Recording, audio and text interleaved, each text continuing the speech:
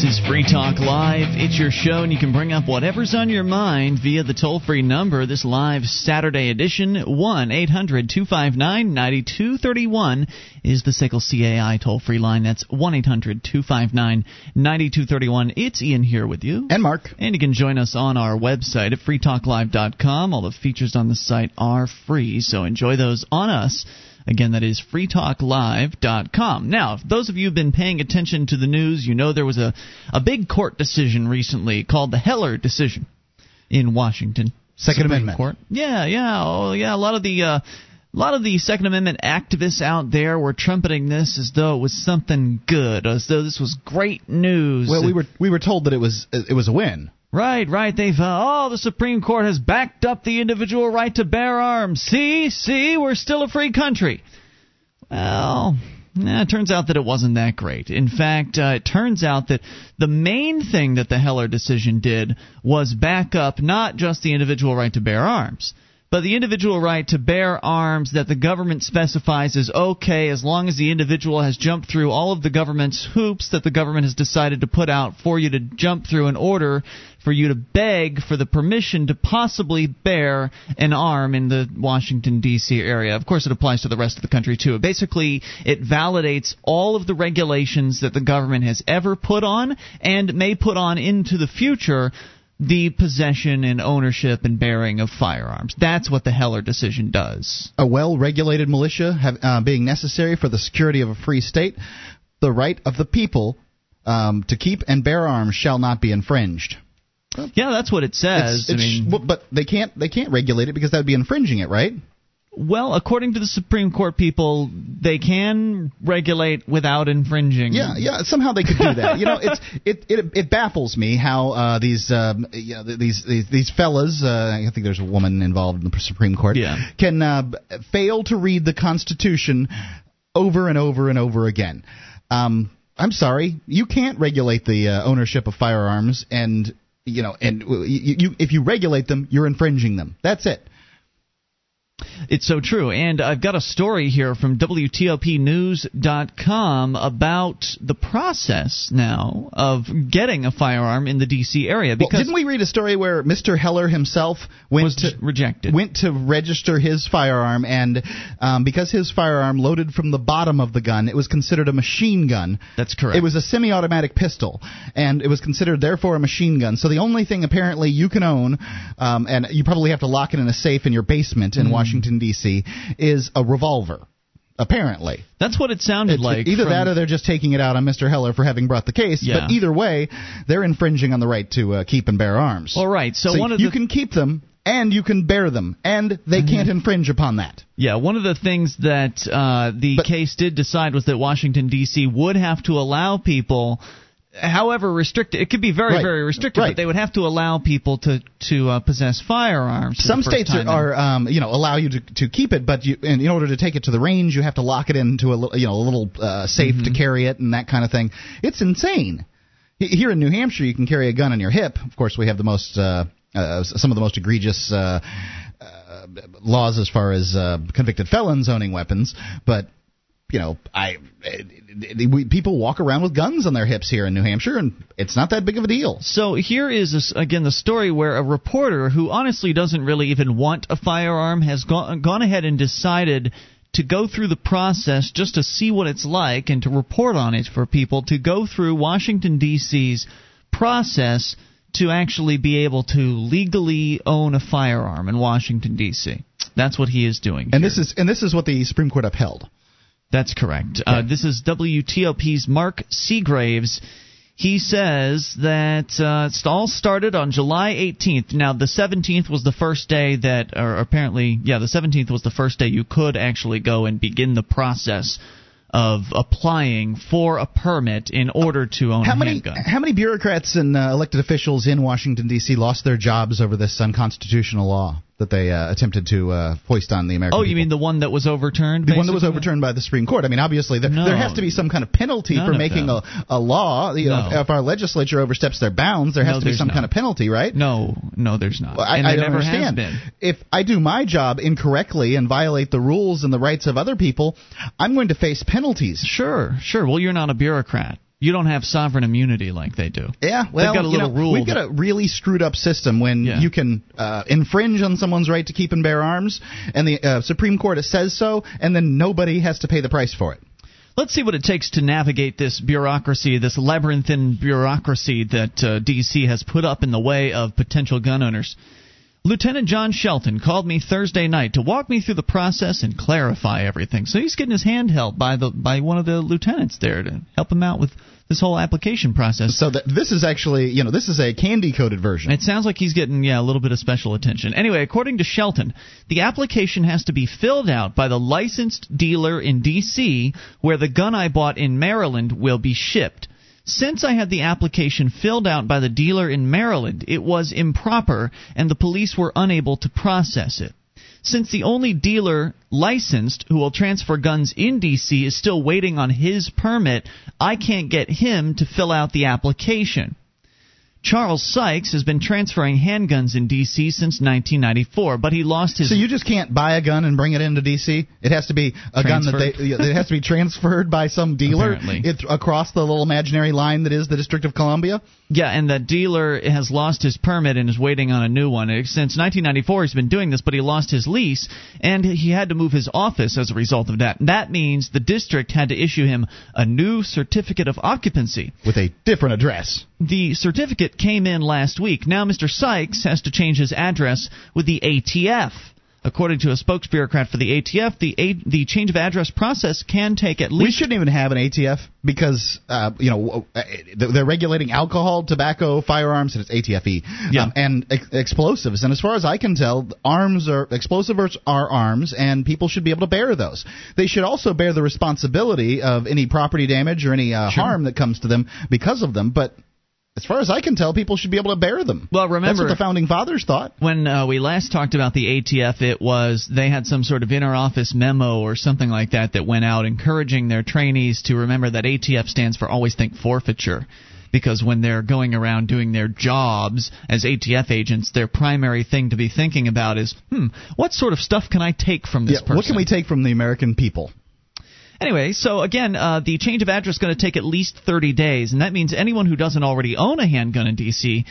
can't get one for a month. Although I hear the ATF may try to expedite the permit for Mr. Sykes. So there's no dealer that just sells guns in D.C.?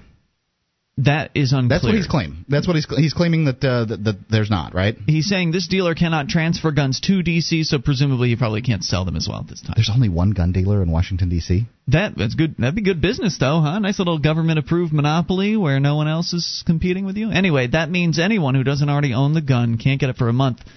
Shelton says, it's okay for me, this is Police Lieutenant Shelton says, it's okay for me to take the written test and do the background check now rather than waiting until Sykes gets his permits. So you'll be approved. You can be approved for the gun, citizen. You just can't have it. Yeah, well, in advance. I mean, they're trying to expedite things, right?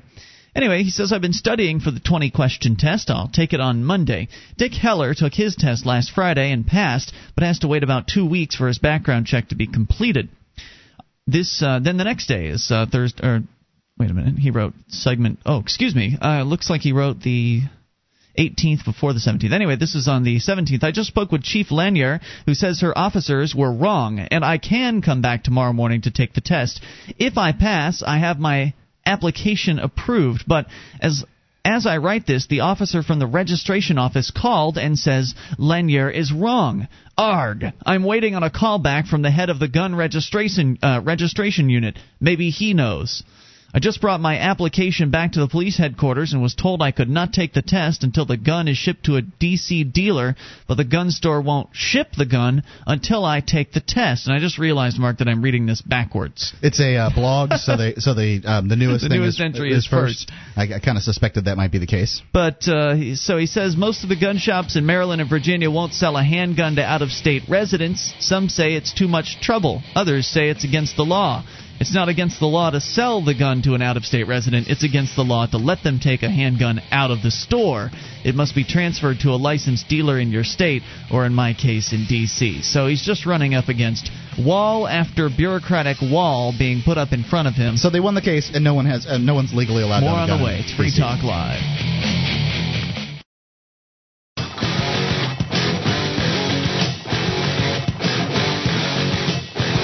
This is Free Talk Live. You can take control of the airwaves via the toll-free number at 800-259-9231. That's the SACL CAI toll-free line. It's Ian here with you. And Mark. It's 1-800-259-9231. Join us on our website at freetalklive.com. If you've missed a moment of the show, just click and download. We've got a whole year's worth of Free Talk Live right there on the front page of the site for your downloading convenience. So enjoy all of that for free at freetalklive.com, and travel less and meet online. Try WebEx free. Go to webex.com and enter the promo code 600 to start your free trial of WebEx. That's WebEx, WEBEX.com. Enter promo code 600. Start your free trial of WebEx today. As we continue briefly here, here was my confusion, Mark. I was looking at this story from WTOP in D.C. about this man, one of their reporters, and his just nightmare process of trying to actually purchase a gun and bring it into Washington, D.C.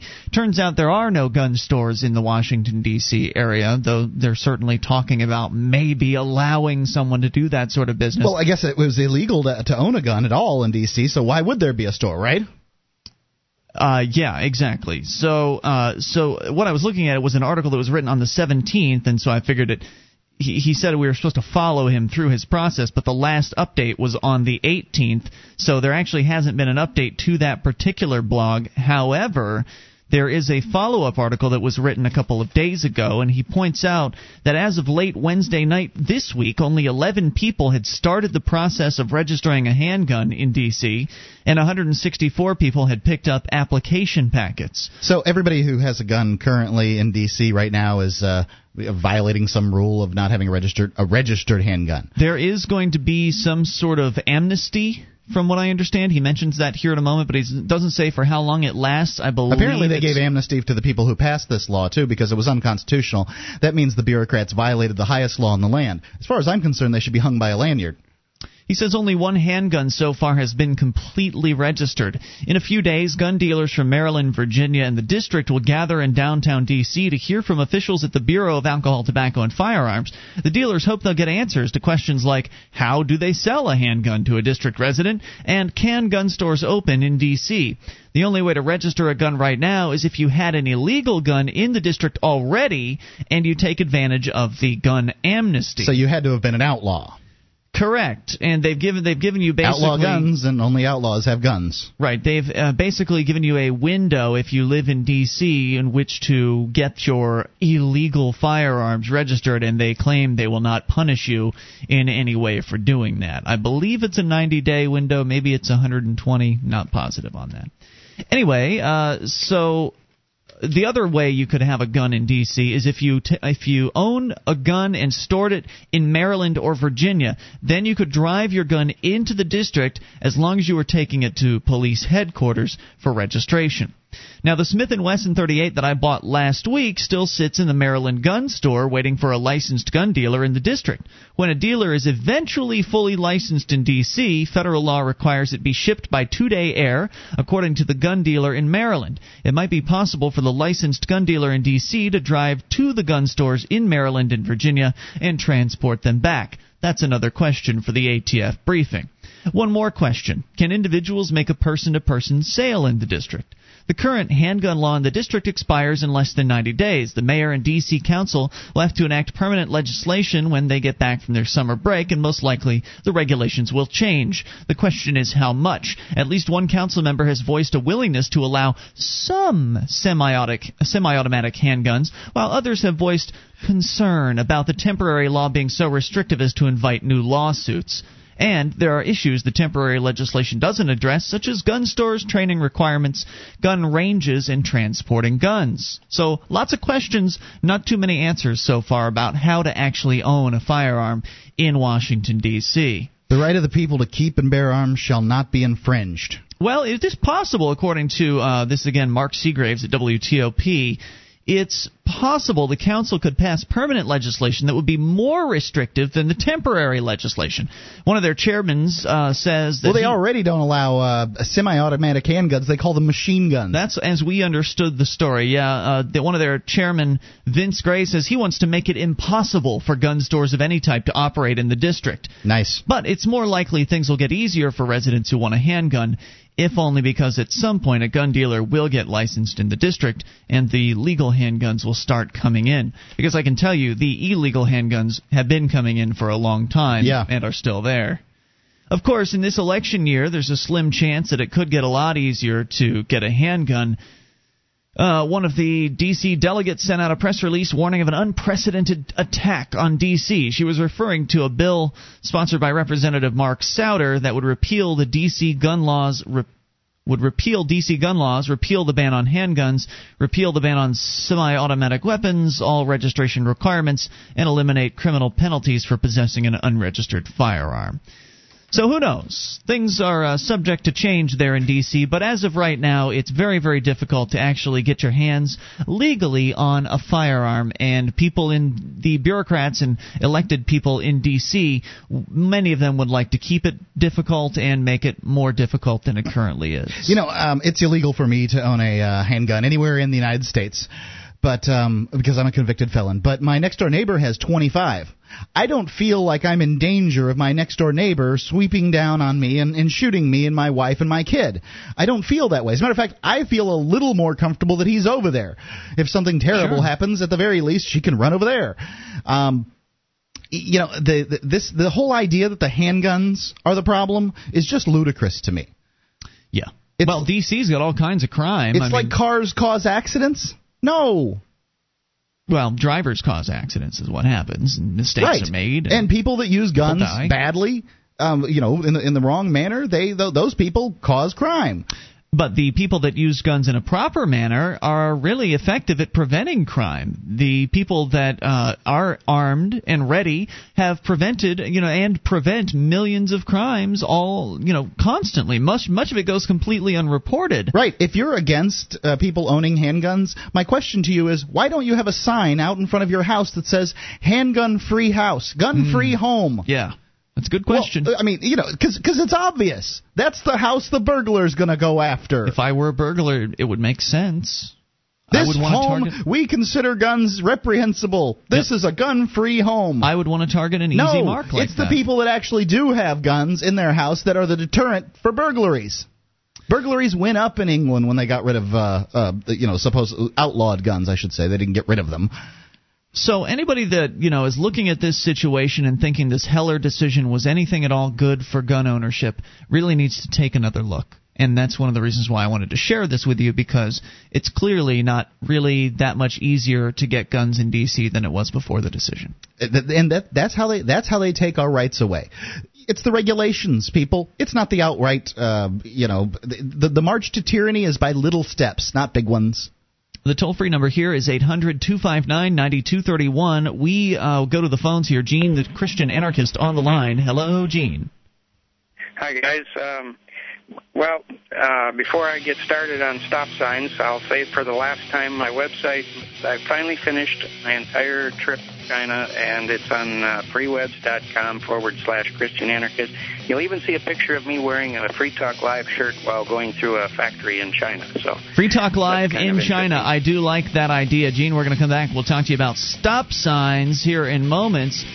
Does anybody actually like stop signs? This is Free Talk Live.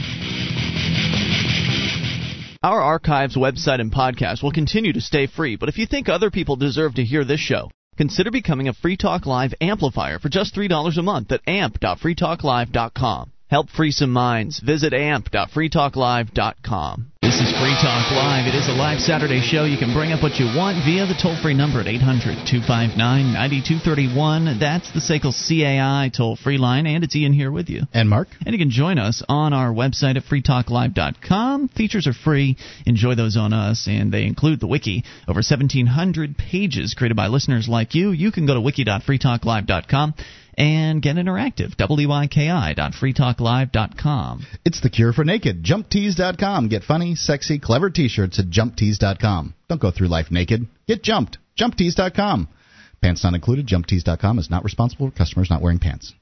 800-259-9231. Back to your calls. Gene, the Christian anarchist, is on in Tennessee. You're back on Free Talk Live. Gene, you want to talk stop signs tonight?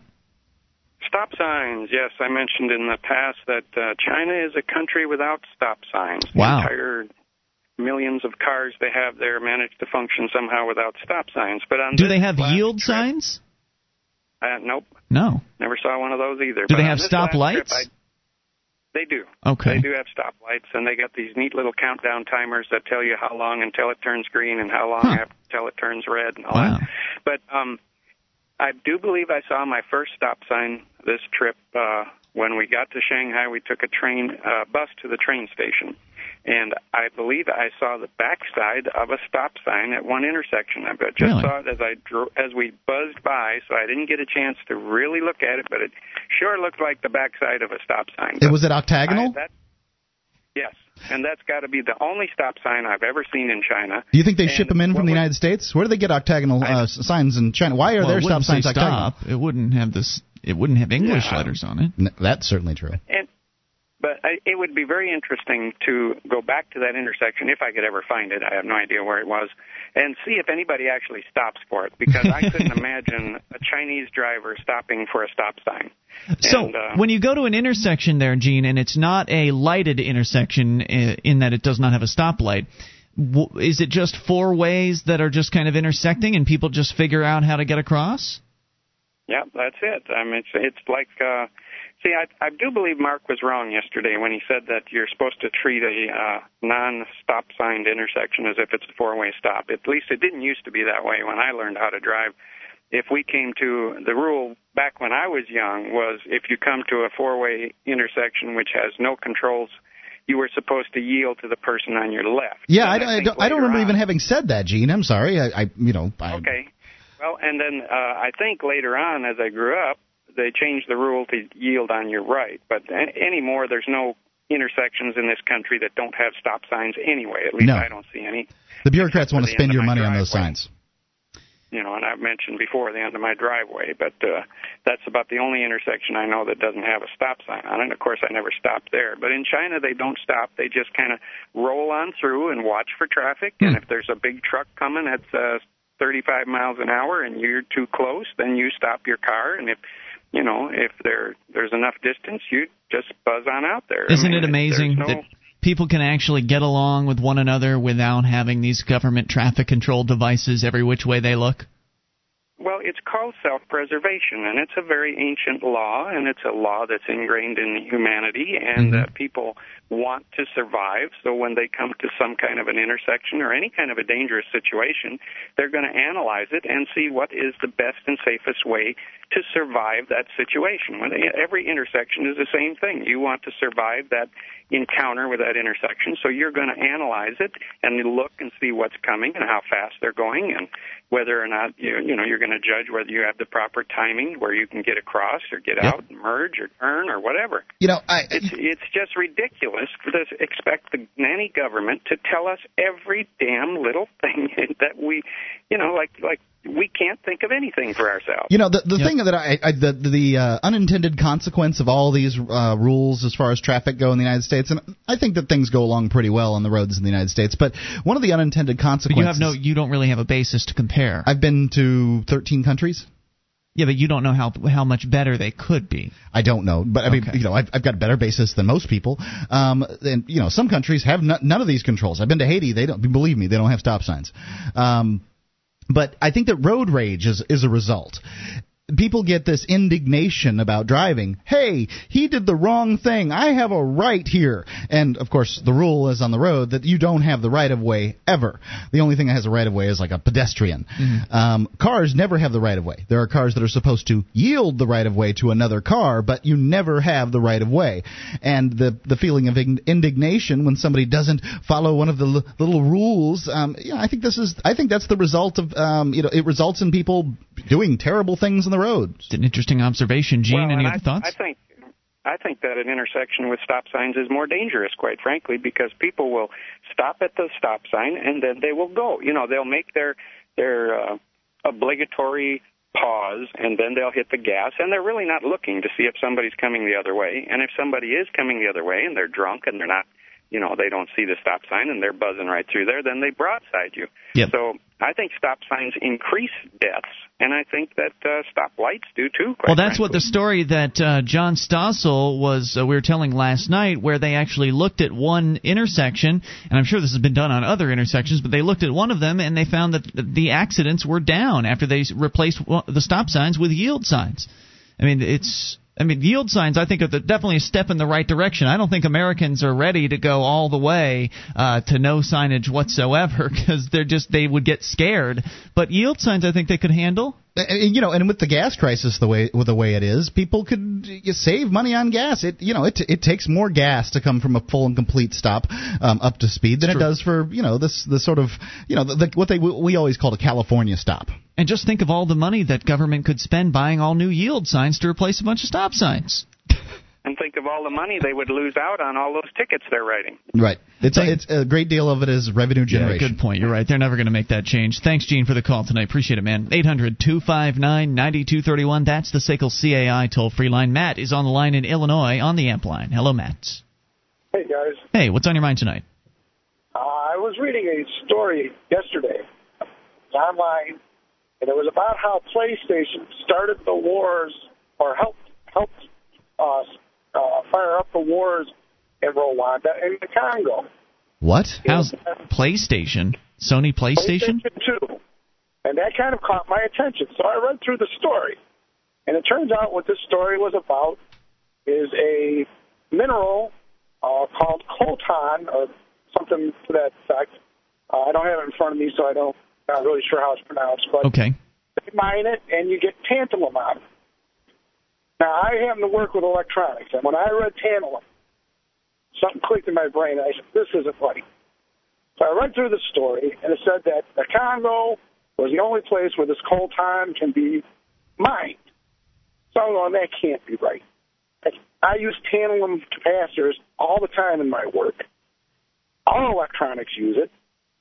Everything in the world that's made that uses electronics uses tantalum now.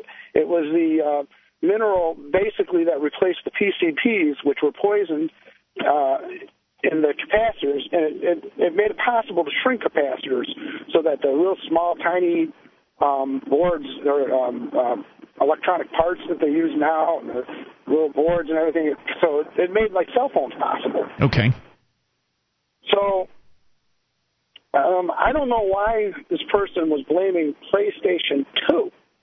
I read on, and the story says that PlayStation 2 started selling so many that they made the demand for tantalum huge, and it helped bump tantalum up from $40 a pound to $225 a pound. Okay. Well, something just didn't add up in my head, so I looked it up on Wikipedia. I went to actually, and looked up tantalum. And it turns out that coltan is just the African name for tantalite or nubioid, which are minerals which also produce tantalum. And that mineral, tantalite or nubioid, you can mine in a lot of places. And Congo actually only produces 1% of this stuff. You can only mine this this one thing in Africa because it's called that in Africa, but it's called other things elsewhere. So it was false then that the PlayStation 2 caused a war? Right. It's an example of how the news media or media in general they don't check their facts.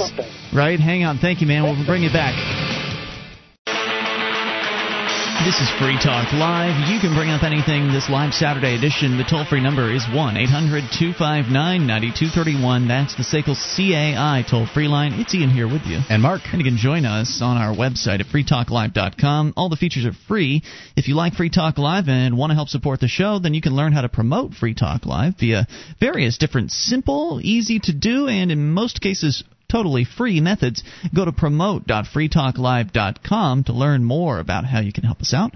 That's promote.freetalklive.com. I want to bring back Matt in Illinois real quick. We were talking about how a story that, and I believe what you were trying to get across, and we only had a few moments in that last segment to spit it out, but I believe what you were trying to get across was you were giving us an example of where the media had claimed that PlayStation 2 started a war or fomented a war of some sort in the Congo or in Africa, and it was all about one of the chemicals or metals that was used in capacitors inside the PlayStation being, the demand was increased for it, and somehow that caused some problems. Stuff was called coltan. Right, but you'd found out that actually the guy, whoever wrote the story, didn't actually do his due diligence and found out that the particular metal that you were talking about was actually available worldwide. He was under the impression it was only available in the Congo, but the confusion was that the Congo call the metal something different from what it's called everywhere else. Did I follow that correctly? Well, yeah, that could be correct, but my interpretation is I think the guy did it on purpose. I think there was an agenda here. Somebody has something against PlayStation or against video games in general, and so they're trying to make it look like these games are starting these wars. Well, I agree with you. I agree with you. I think what the case is in fact these, there's sort of the new breed of socialist pinko out there, and those people hate progress. They hate the combustion engine. They hate the luxuries that people have. They hate the whole consumer society that we have, and they'll try to plant seeds of derision in any way they can. And this, whether it's a lie or a mistake, I don't know the answer to that. But I think that the hope is that we'll stop being a consumer society and live in caves and I don't know, grow our own food. Because people never. I think that's hitting the nail on the head. That's how it seemed to me. Like the guy, it didn't take me that long to look it up and to find out. And what I found out was the Congo actually only produces 1% of all the tantalum in the world. And that's not going to make the price of tantalum go up or down that much. No. If 1% isn't available, it's not that big of a deal. Well, the idea that even the suggestion that rejecting technology would somehow prevent war is absolutely absurd. I mean, people have been clocking each other over the head for a long time, since before they could buy missiles and tanks and things like that. Humans have been fighting with each other since before the invention of technology. That much is for sure. So I don't know. Maybe it was an honest mistake. Maybe it was that they were plotting. Either way, good job in seeing through it, Matt, and thank you for the call tonight. Let's continue with your calls about anything. Ben in Ben in Pittsburgh. You're on Free Talk Live. I have some exciting news for you guys tonight. All right. Excite us. I just received a summons not a summons for jury duty, but a questionnaire. What's that? What do you mean? Well, it's like you're not being summoned, but they randomly choose a whole bunch of people, and then they send you a questionnaire asking, like, what is your race? Have you ever been convicted of a crime? Can you speak English and whatnot? And then I guess they pull so many of those out, and they choose them to actually summon them down to interview them for jury duty. So you're excited in that you're hoping to get a chance to sit on a jury and possibly nullify a case where the law is bad? Yeah, that's pretty much what I was thinking. If it's anything with drugs, prostitution, or gambling, I'm pretty much going to not convict no matter what. That's great. I recommend you go to the Fully Informed Jury Association at FIJA.org to read some of their instructions as to exactly how you should go about doing this. There are some things you need to be careful with when you're going through the jury process. As you know, they would like to eject or reject anybody that happens to understand what jury nullification is. They certainly want to reject anybody with a pro-freedom viewpoint. So you will have to be some sort of, in some way, conciliatory of your true opinions. Well, yeah, I was pretty much going to ask for pretty much pretend I'm the average brain-dead American. But I was wondering, like, if I say that I'm pretty much a moderate or whatever, I don't have any strong opinions, could they look up, like, my online posts or my YouTube videos and say, well, you lied to us, YouTube? No. You can't do that? No, please. They're not going to do that. They're lazy. They've got to go get some coffee. They're busy yakking with each other behind the counter. No, there's no big government computer out there that checks anything. And if it was, it'd still be run by bureaucrats, and it would still be inefficient. Yeah, it's what the FIJA, the Fully Informed Jury Association people recommend is that you simply say something like, you don't pay attention to politics. So you don't really have any. That way, they'll take that answer as, oh, it's just another American. He's busy. He works. He's not interested in the political system. And maybe you're not. I know I don't pay attention to politics. I pay attention to issues and freedom and that sort of thing. But it depends on the. I guess it's a shame that the right for a jury to nullify, or one person on a jury to nullify, is a 1,000-year-old right. It's as old as common law. It means rejecting the law itself. It's a shame that our legal system has gotten so wrapped up in the union that is the bar. It's just a union, right? It's just a labor union that only allows lawyers to practice justice, and the way they write the laws essentially keeps the average man out of them because they're impossible to read and no one can read them all. They're trying so hard to push the common man out, and when nonviolent revolution becomes impossible, then violent revolution becomes inevitable. That was JFK, I believe. It's true. Well, Ben, I'm interested to hear what happens with your story as to whether or not you get selected, so keep us informed, will you? Wait, I have another question. Yeah. Depending on what kind of jury it is, does it require all of the jury to decide one thing, or is it just a majority of the jury? No, usually one person can hang a jury. In a criminal case. Yeah, usually if you are refusing to convict, then the jury is hung. Now, doesn't that sometimes mean, Mark, that they can go ahead and press those charges again? They can keep trying essentially forever? If you get acquitted, then they can't. Well, acquitted would mean all 12 would have to vote not guilty, right? I guess so. I'm no lawyer. I don't know exactly how the system works, but that's from my basic understanding. I believe somebody can hang in either direction. Right. So there you go. Does that answer your question? Yeah. I figure, I'm only 18. I still live with my parents. I work for the family business. So, if I'm away for a couple of weeks or a month, it's not like it's going to interrupt my life or anything. So I don't think you're going to be away anywhere for a month. Most of them don't last that long. Yeah. Well, might as well have some fun while I'm at it. So. Yeah. Well, most of them aren't like OJ. It's probably more going to be like a day or two at the most. Yeah, hopefully. Very good. Let us know what happens. If anything happens. Thanks, Ben. Appreciate the call tonight. Let's talk to Wyatt in California. Wyatt, you're on Free Talk Live. Hello, Mark and Ian. Hey, dude. What's on your mind? Why do I get so nervous talking to you guys? It's like I was less nervous in front of a judge and then getting thrown in jail than talking to you guys. It's funny, isn't it? The radio's that way. When I call, even if I call a local, one of the local talk shows, I get all hyped up and my heart beats fast and those kind of things. But it's what's just, happening right now. I've been listening to you guys on podcasts for 3 years. Loyally, 5 days a week, 6 days a week.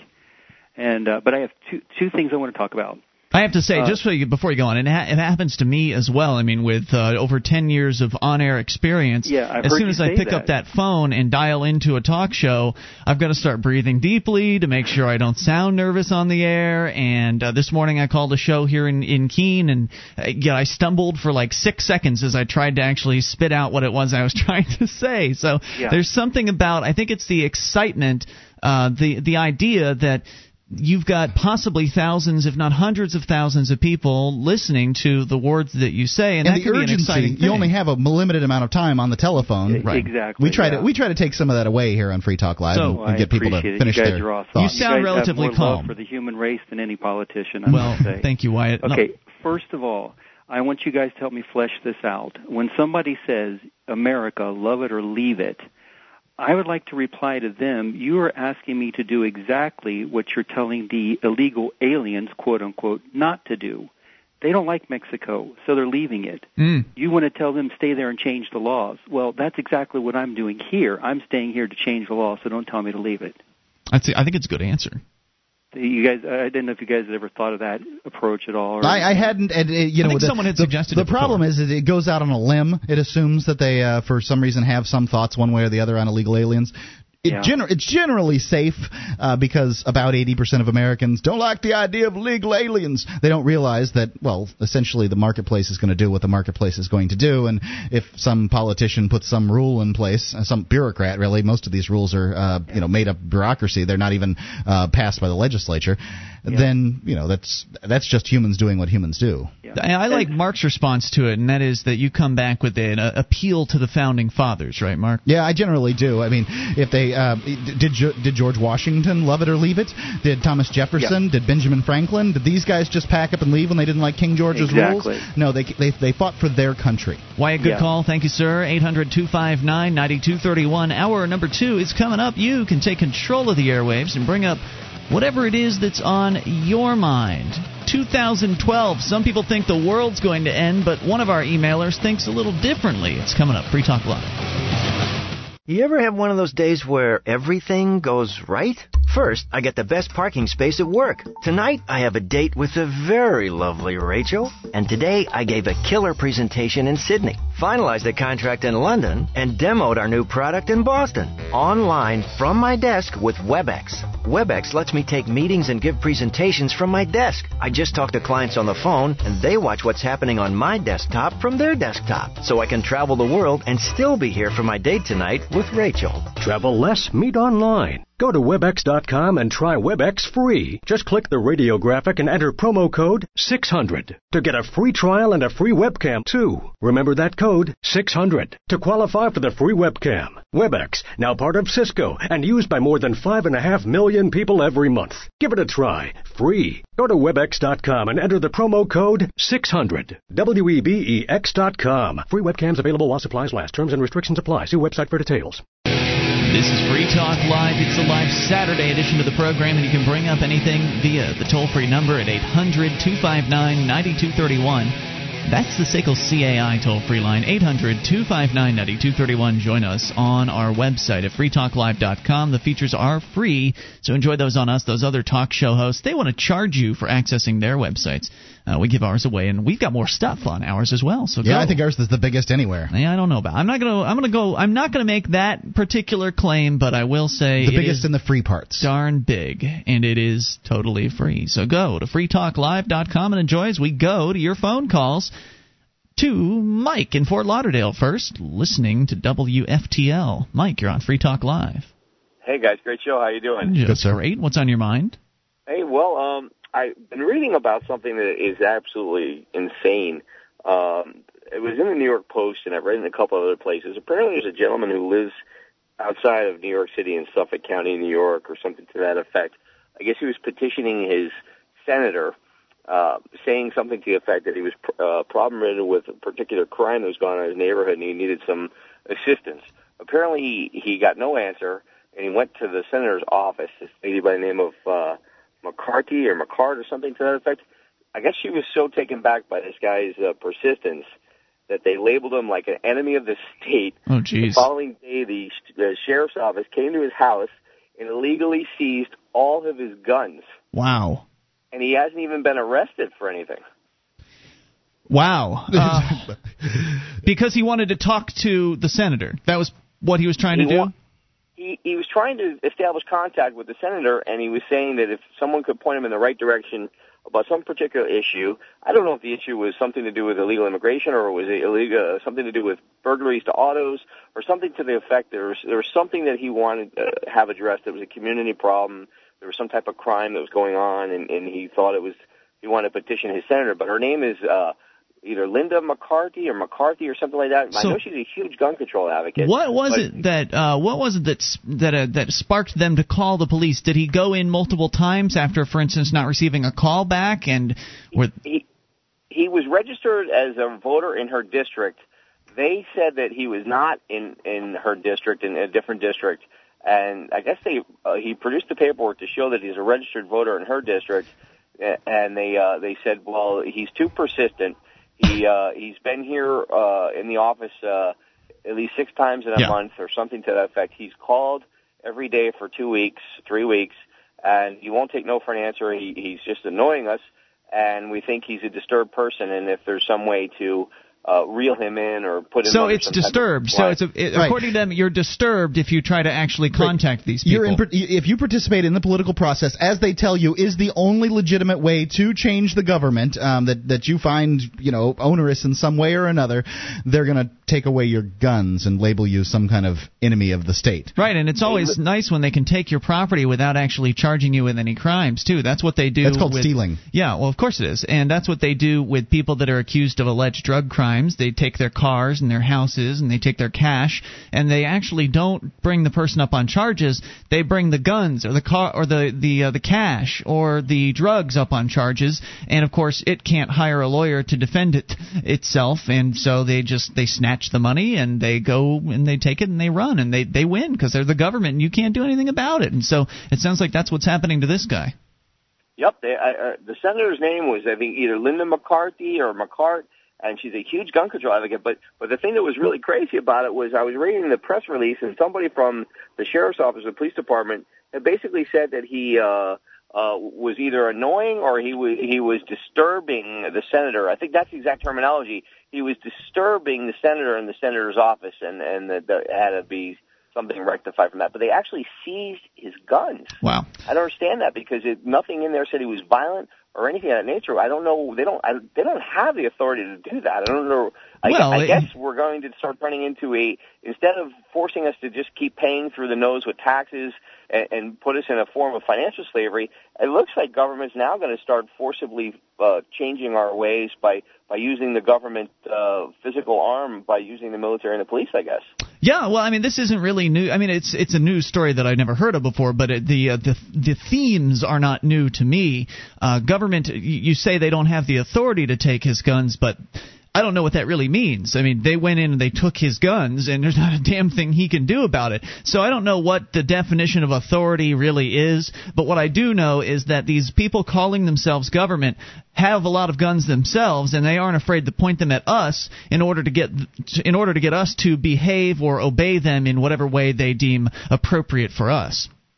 I think if you Google $5 million lawsuit or something to that effect, I know he's suing this particular senator Good luck. for $5 million or something like that, but I don't know if it's going to happen. I mean, that's all you can do, right, is you can fight them in their own courts where their judges are already on their side. I mean, the whole system is completely slighted against you if you get put into a situation like this, and then you end up having to spend your life savings to try to actually get back whatever property it was that they stole from you, if you actually happen to have any savings with which to spend it on.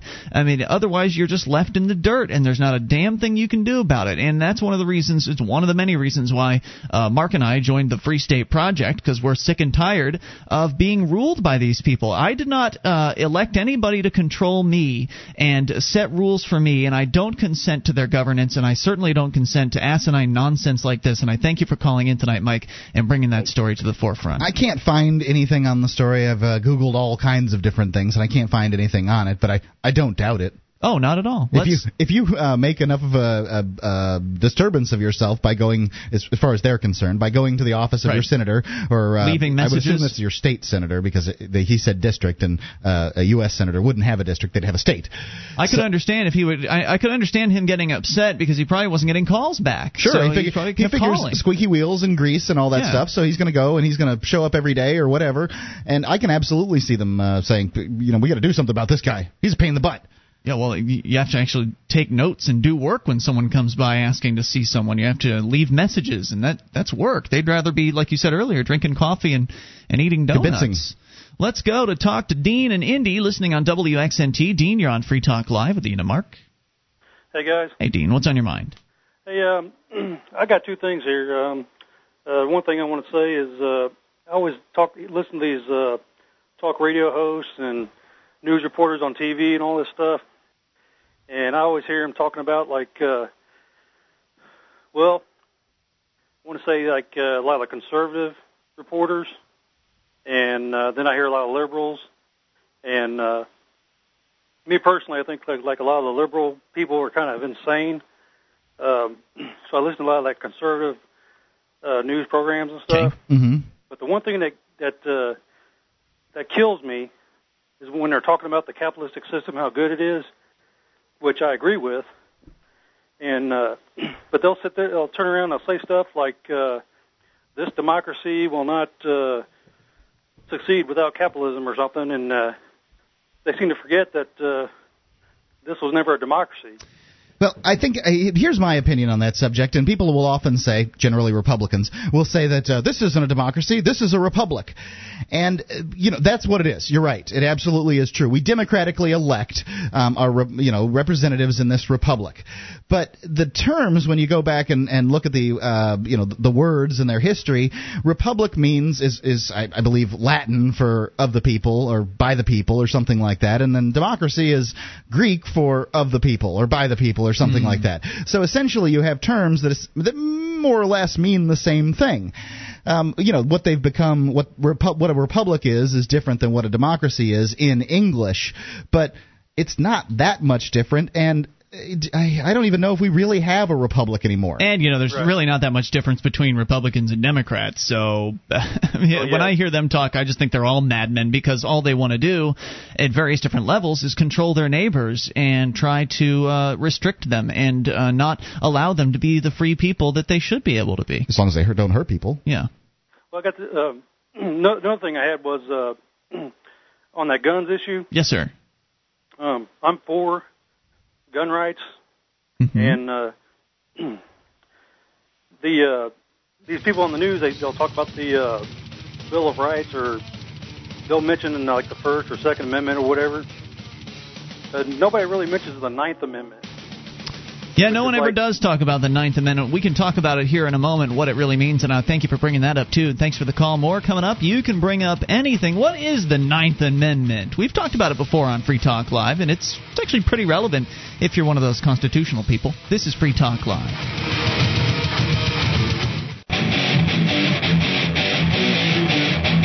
This is Free Talk Live. It is the live Saturday show, and you can bring up whatever's on your mind via the toll-free number at 1-800-259-9231. It is the SACL CAI toll-free line, and it's Ian here with you. And Mark. 800-259-9231. Join us on our website at freetalklive.com. The features are free, so enjoy those, including the updates. Get signed up, and we will keep you in the loop when you need to know something fresh about Free Talk Live. Go to updates.freetalklive.com to get on the list for free. That's updates.freetalklive.com. If you've got a company or you work at one that needs to try something new in the area of collections, SACL CAI is the biggest supporter of Free Talk Live. They do collections in a manner that's entirely different. They collect from your clients out there with respect. They don't treat them badly or cuss at them or anything like that. They do collections, early out billing, and they purchase charged off receivables. That's SACL CAI. You can see their banner at freetalklive.com. It's the top banner. Let's go to your phone calls and talk to Mac in Georgia on the amp line. Hello, Mac. How's it going, guys? Hey, great. What's on your mind tonight? Taxi cabs. Taxis, okay. Well, Ian, you know that I started driving taxis a couple weeks ago from the email I sent you. You know what? I don't know if have I read that email. I might be backed up on emails, but congratulations to you. Everybody needs a few extra bucks, right? Yeah. Well, let me tell you this. It's a pain, man. I went to the cab company, and the man went and told me what the process. So I had to go to the DMV, get my motor vehicle record, and then I had to go downtown to the hospitality office and give a temporary permit. Mm-hmm. And that cost $10. I had to get that to the bureaucrat for a background check. Okay. So I had to turn around and give them, so they called me the next day and told me I could pick up my temporary permit, and then I had to come back for a test within a month before the temporary permit expires. I also had to get a physical, and it cost $15 for the permit. A physical to drive a cab? Yeah. Mark, you were a cab driver at one point. Did you have to go through these hoops too? Yeah, I had to get some kind of certification, and I remember I had to go to 2 different places. I had to get like a background check or something like that. But I've got a murder conviction from almost 20 years ago. They let me drive. What's the point of the background check? They're letting murderers drive cabs. And you would not believe what I got it for. What's that? What? I almost got a ticket from the city marshal the week before last. The who? You got a ticket from a marshal? The taxi cab inspector is a bureaucrat. She's not a police officer, but she has police powers dealing with taxi cab operators. How did you get a ticket from her if you weren't operating a taxi cab at that point? I was driving one night and I had my cab parked at a taxi stand, and the lady came around to inspect my cab, and I almost got a $25 ticket. You would not believe what I got it for. Okay, so this is when you were a driver. I'm sorry, I missed that point. All right, what did you get it for? Not having a colored shirt. A colored shirt? Yeah. Well, they've got rules against white shirts? Actually, Section 6-1465 in the Savannah, Georgia Code. I'm not even going to go through it, but basically say how you got to dress, and And part of that, you got to have a shirt with a collar. Oh, a collared. Oh, okay. Collared shirt. I thought you said colored shirt, and I thought, well, that's weird. They don't let you drive around with a black T-shirt on. So no collar, so that's apparently not professional enough for these bureaucrats, basically? Yeah, matter of fact, she sent me home. She sent you home. That's amazing. So that's what these bureaucrats are up to, huh? They're out protecting the consumers from drivers without collared shirts. Great call tonight, Mac, and thank you for it. It may very well be that way in where I drove too. I know the taxi cab company had a policy on what sort of shirts you were to wear, and it's always been my policy to dress above whatever dress code there is. Mm-hmm. So I would wear a starched Oxford and pressed pants, and shinable shoes, but they maybe they do have that rule. I don't know. Yeah, if the business has a rule, then that would make sense. But to have the government come in there and handing out tickets to taxi drivers, it costs money and to dress in that manner. And it seems to me that you could provide taxi cab rides to people of lower income for more cheaply. Of course, the government sets what taxi cabs cost, so this doesn't really qualify. But if they didn't, and they shouldn't be involved in it at all, then you could have people that would provide rides more cheaply who were perhaps in shabbier cars and shabbier clothes. Well, that's what these rules are there for. They're there to prevent people from getting into the taxiing business. It's a protection racket. Right, and competing with the existing businesses that have been around for a long time. They don't want you coming in and just driving around your car and wearing a regular T-shirt, picking people up for $5 a trip or whatever, a significantly reduced rate from what you would pay at a regular taxi service, because those existing businesses, they've worked very, very hard and paid lots of fees and things like that in order to get their business licenses, and that wouldn't be very fair if we could just let anybody with a car be a taxi. So that's why they have all these rules and regs put into place, so other people can't just start up their own business. It's worse, of course, in bigger cities like New York City, where you actually have to medallions are just tens of thousands, hundreds of thousands of dollars for taxi cab medallions, the supply of which are very limited.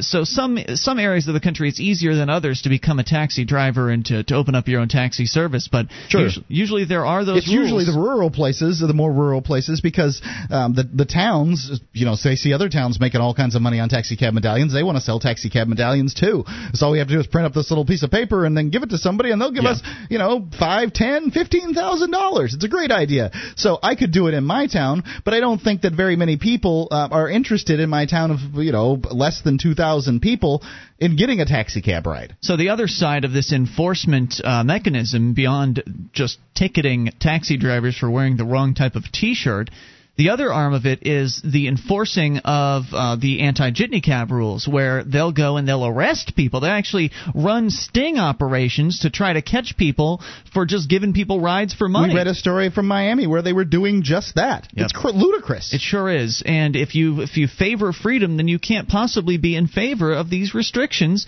on your ability to drive another person from point A to point B and accept money for it. I don't need to ask government bureaucrats permission in order to take someone somewhere. And they're saying you do. They're saying that they're only saying it if you get paid for it. Right, exactly. If you get paid for it. And everybody wants to get paid to give someone a ride because gas is flippin' expensive. Sure.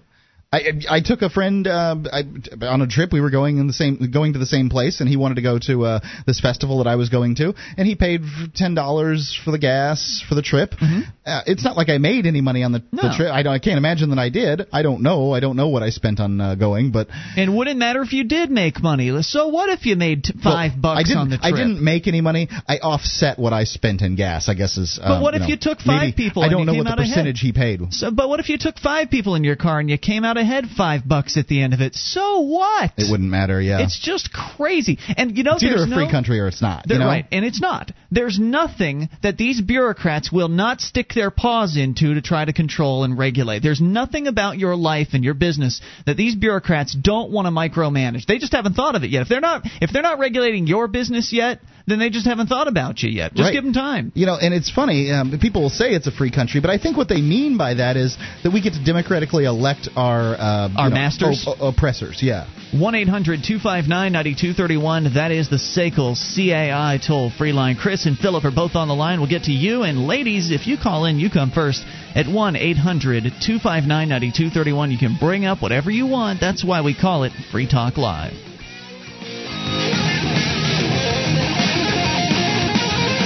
With your help, we can spread the message of liberty around the world. Consider becoming a Free Talk Live amplifier for just $3 a month now at amp.freetalklive.com. If you can't afford it, keep enjoying us for free. If you can spare the $3, visit amp.freetalklive.com.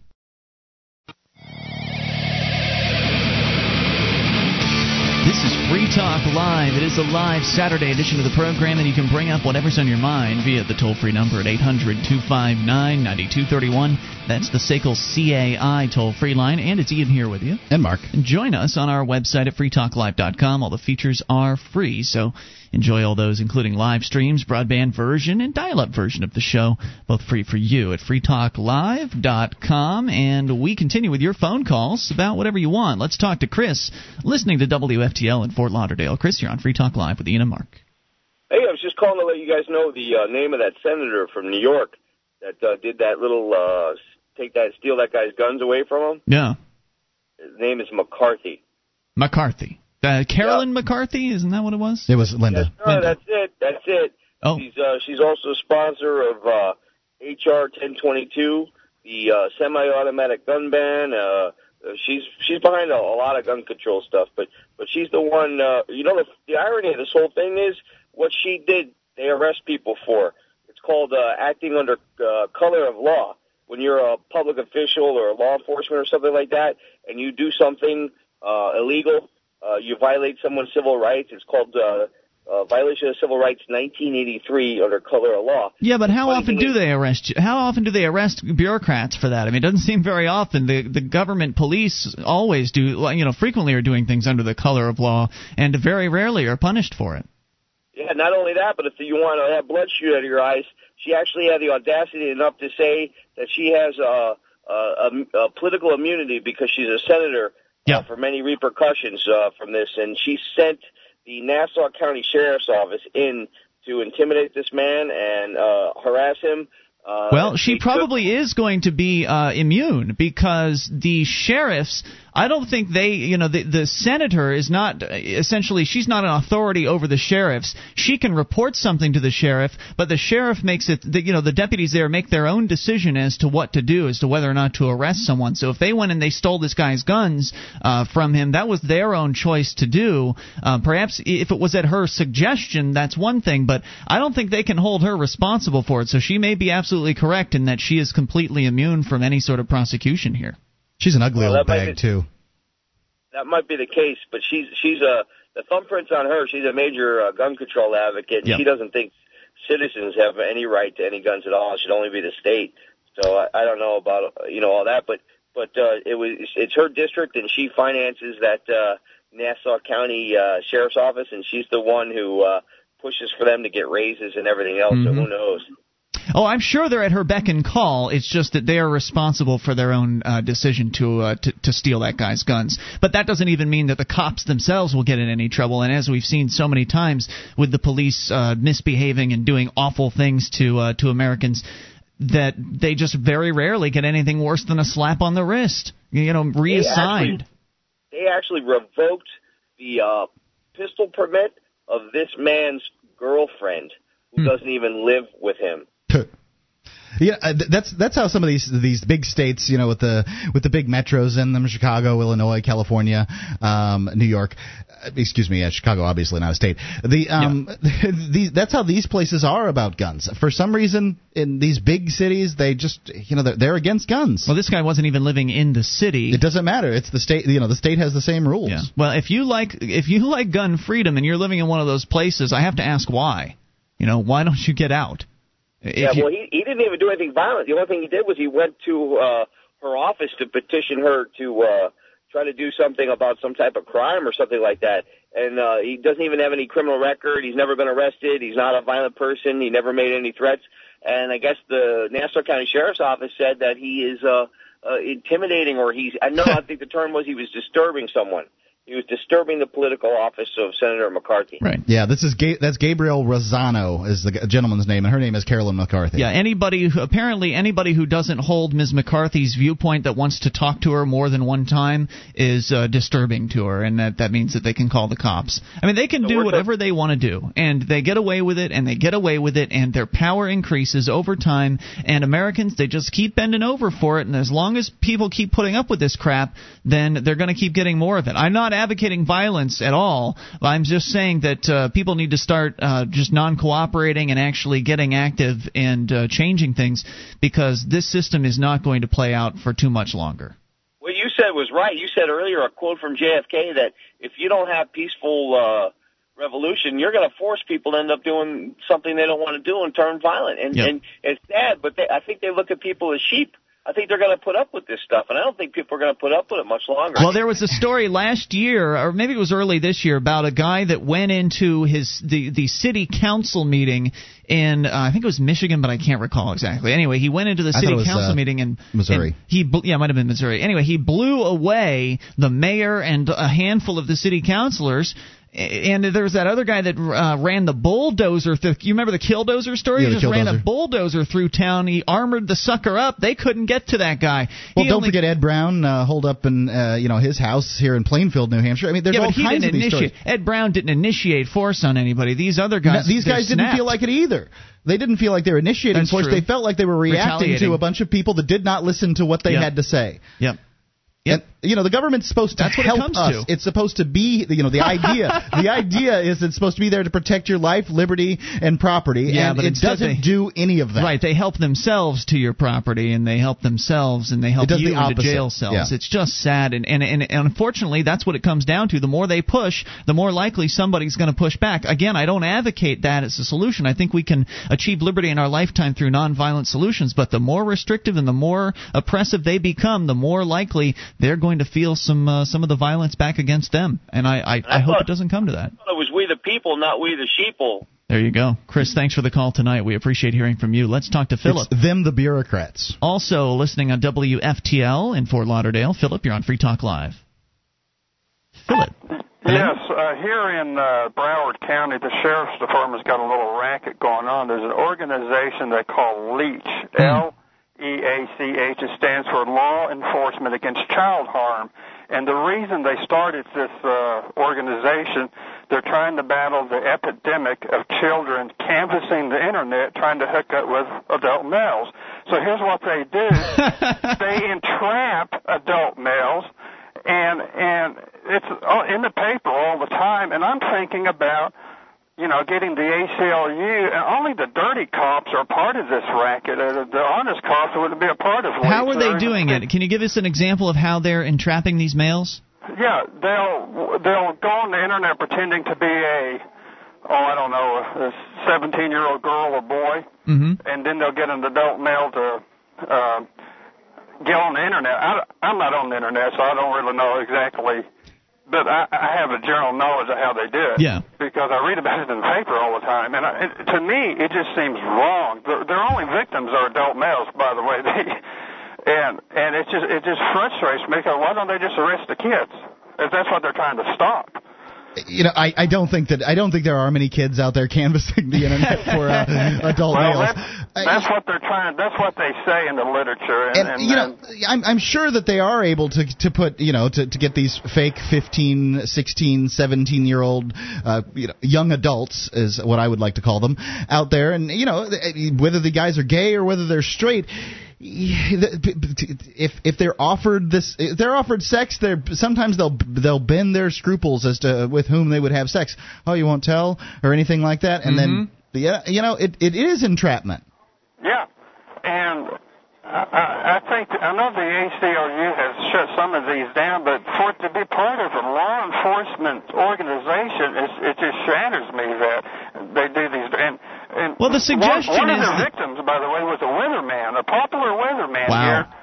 And he actually had to go to jail, and the guy was just innocent. I mean, he was responding to a kid in it wasn't anything sexual. What they did, they cooked the books on it, and because of the climate here, he had to settle for 5 years. He went to jail in Massachusetts. His name is Bill Kamal. He was railroaded. I mean, it was the most travesty of justice I've ever heard about. You know what? Essentially, what they're doing is they're utilizing the adult male's desire for sex against him. I mean, I'm sorry, but there are a lot of males out there that are over the age of 18 that would be attracted to a 17-year-old female. I mean, it's just some arbitrary number. They look like adults. Right. Thank you for the call tonight. We'll keep talking about this here in a moment. More coming up. You can take control. This is Free Talk Live. This is Free Talk Live. It is your show, and you can bring up whatever you want via the toll-free number at 800-259-9231, SACL CAI toll-free line, 1-800-259-9231. Join us on our website at freetalklive.com. The features are free.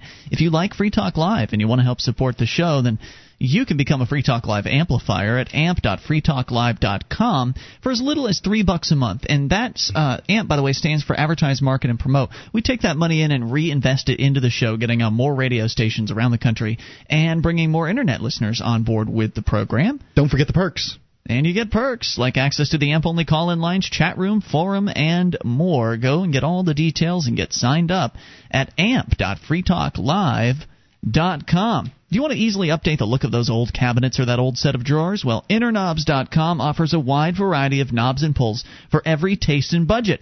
Save 10% on your order by using the code FTL at checkout. That's InnerKnobs.com, INTERKNOBS.com. Mark, you're going to have a housewarming party tomorrow here in our very lovely state. And you can see my InnerKnobs faucets. I am looking forward to it. I want to see exactly what you guys ended up with. Yeah, we got some good stuff from them. Because I've heard they're very nice. InnerKnobs.com. Get yourself, a 10% discount with the code FTL.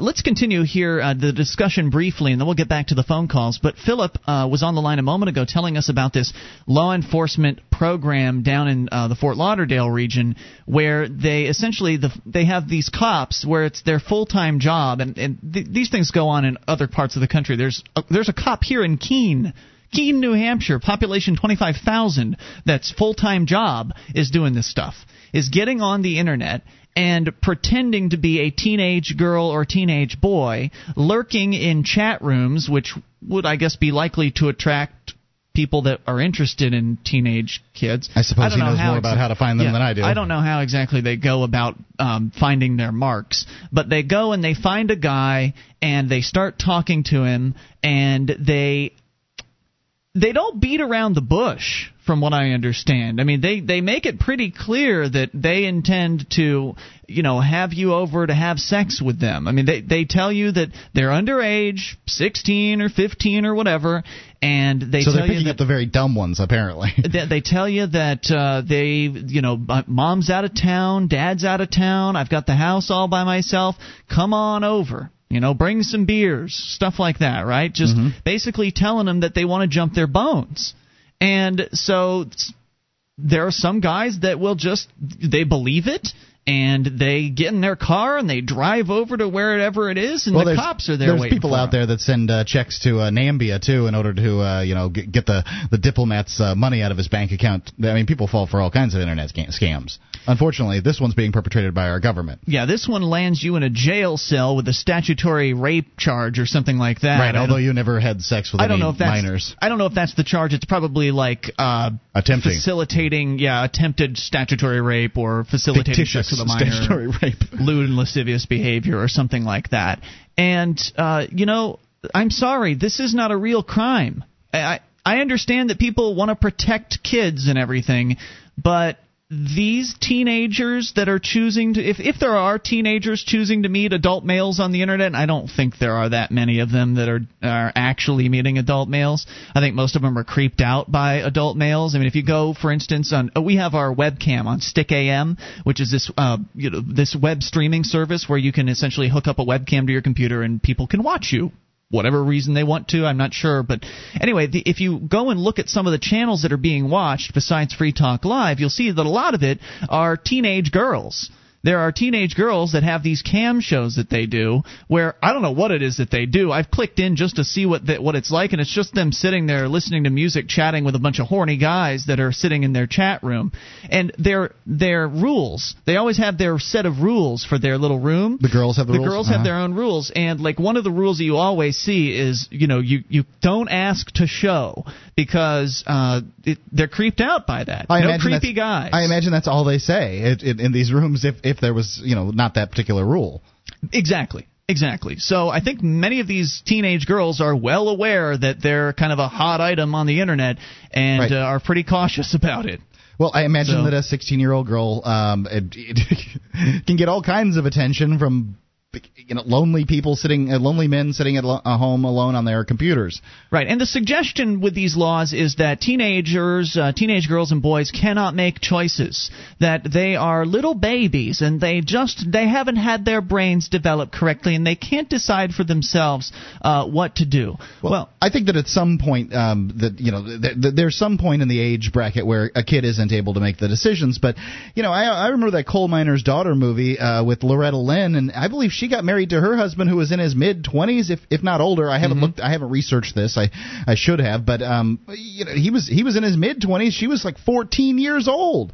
Yeah. Apparently that would be rape right now. Well, yeah, 14 was middle age back in the day. When you didn't live past 35. And so, it's just so sad seeing all of these guys getting arrested for being naturally attracted to young ladies. That's what they're interested in. He mentioned this weatherman. Generally, if you raise your child up right, they're going to be attracted to people of their own age, and this isn't going to be an issue. Sometimes there's going to be the girls out there that are attracted to older guys, but really, what's the big deal on that? My dad and my mom were 11 years apart. A good friend of mine, his parents were 20-something years apart. What's the difference? Some people would say there's something wrong about that, and I just don't understand. It's none of their business. Right, it is none of their business because people can make decisions. They were married their whole. By the way, his father's whole life. I mean, his father, I believe, had a wife before that, but they, got married and stayed married the whole time until his father died. If a teenager wants to make the choice to go and meet somebody from the internet, whether it be a creepy old guy or somebody in their age range, they can make those decisions, and they will continue making those decisions, and no amount of police on the internet trying to round up a bunch of guys and put them into jail cells is going to stop those meetings from taking place. It's just not going to happen. You can't stop this stuff. If people want to meet up, they're going to meet up. Now, there's some things that they can do to help make sure that they're going to be safe. If you've never met this person before, meet them in a public area. Meet them at the food court at the mall or something like that, where there are people around. That way, you're not encountering some child molesting kidnapper that's going to snatch your kid away, your teenager away, throw them in the back of a van, and drive to Canada or something like that. So if you're being cautious about meeting people online, then you should be okay.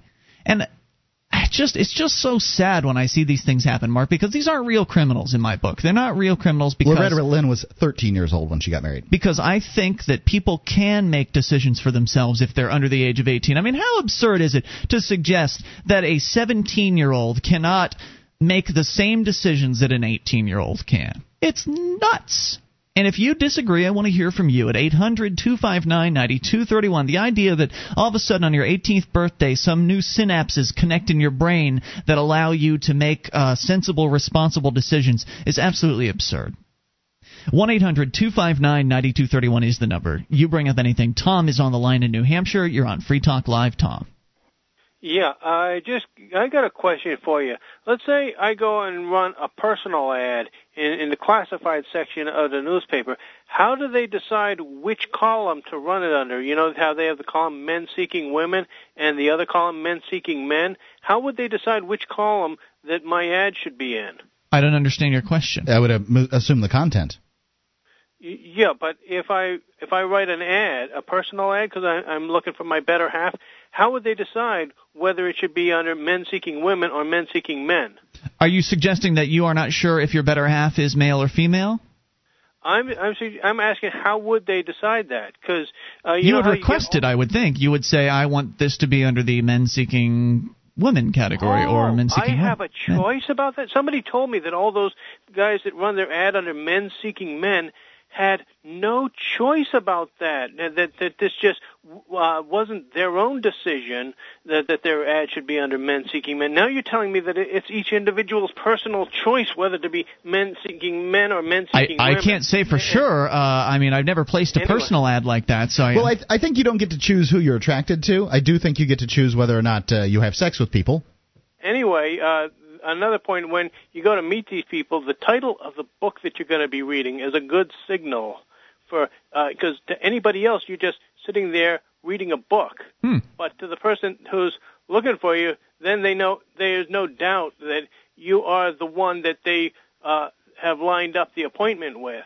And so they don't feel nervous about introducing themselves because they know they can confidently say that you're the one that's wearing the blue jeans and the blue shirt, and that this is also the title of the book. That's a good suggestion, and that way, if you're approaching from the distance, thanks, Tom, for the call, approaching from the distance in a public place, and you see somebody, you don't like the way they look, you can turn right around and walk back out and call the meeting off. But if you meet in some secluded area, then that's a really dangerous possibility. Thank you again, Tom. 800-259-9231. Can teenagers make choices for themselves, or are they just little babies that don't understand anything? What's your thought on that? Hour 3's coming up. It's Free Talk Live. DVD, books, music, instruments, periodicals, computers, software, electronic, photo, cell phone, office product, home and garden, bed and bath, furniture, kitchen, pet supply, automotive, hardware, apparel, shoes, jewelry, grocery, healthcare, sports and outdoors, toys, games, used, and more. It's a department store at your fingertips. Amazon.freetalklive.com. Get all your shopping done, a great deal, delivery to your door, and a percentage of your purchase will go to Free Talk Live when you enter Amazon through Amazon.freetalklive.com.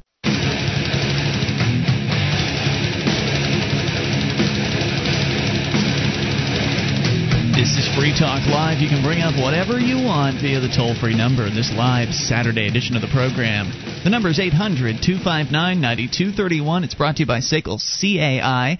It's 1-800-259-9231. And it is Ian here with you. And Mark. You can join us on our website at freetalklive.com. The features on the site are free, so enjoy those on us. Again, that's freetalklive.com. Let's get right into your phone calls. And talk first to Keith in Atlanta. Keith, you're on Free Talk Live with Ian and Mark. Hey, Keith, guys, how's it going? What's on your mind? Yes, sir, go ahead. Yeah, I was just listening to y'all a little while ago talk about, the entrapment of pedophiles, or that's what they're trying to do anyway. Well, now, hold on. Before we go on, I don't think it's appropriate to use the term pedophile for someone who's attracted to a teenager. Right, the term is a phoebophile. Right, a pedophile is someone who is attracted to a person who has not yet gone through puberty. Okay, I'm sorry. All right, yeah, you're right. I didn't. It's okay, because that's what they always say in the news media. They want to, and they'll take a teenager, a young adult, whom they'll call a young man in school, and they'll hold responsible if they commit a crime, because. Believe me, I was 17 years old and I got sent to prison. They'll hold that person responsible for their actions. However, they can't be responsible for having sex with somebody. Okay, yeah, that's a good point. I didn't realize that. I guess I have 2 points to make. One of y'all said that you've got town of 25,000 and there's a full-time dude who does nothing but pretend to be a 17-year-old girl on the internet. Yep, that's my understanding. Pretty much the case. Yeah. I mean, going past or going beyond the obvious superficial, huge waste of taxpayer money for this dude's salary, you've got someone who, in my mind, he is just as sick as the people who he's trying to... I agree. I think there's something, you have to have a real mindset, a real kind of perverted mindset, I think, to be able to engage in a job like that where you're essentially chatting up horny dudes all day long and pretending like you're a teenage girl or teenage boy who's as horny. I mean, what's with that? It's like, who the heck goes into that as a profession? I mean, geez. I don't know, man. It's very strange, isn't it? The second point I want to make is if you're... Okay, I'm 39. I got to tell you, if a 17-year-old girl starts coming on to me, that's going to creep me out. I mean, I'm going to be like, lady or girl, I could be your dad, for God's sakes. I don't know about this. I remember my grandmother, and I remember a conversation she had with my mom, my great-grandmother, I should say, before she died. And she said, my mind feels like it did when I was 25. And I think that's really true. I still think the girls in Playboy are hot. There was one time when I used to look at them, and they were older, and now they're younger. And it's, so you sort of, there's this bracket of ages, which are, the women are the most attractive or whatever. My wife is still beautiful to me, but I for some reason old guys seem to get voted the sexiest man in the world a little older than women. You don't see many 60-year-old women getting voted sexiest woman in the world. Mm-hmm. However, Sean Connery did pull it off. Of course, he has that great voice. Right. I guess here's the thing, that this is something that dudes could do to protect themselves. Anytime you feel weird about a girl coming on to you, just cut the conversation off and say, okay, young lady, what police precinct do you work for? Let's cut through this BS about you think I'm hot and all that, because we all know that I'm not hot. Yeah. So you're sitting there calling me hot. I don't know if that's going to work, because I think that the cops, they have the ability to lie in the course of conducting their investigation, so they'll just lie to you if they're a real cop. Well, I guess what I'm saying is put it out front that you don't trust them. That this smells like some kind of BS, like entrapment.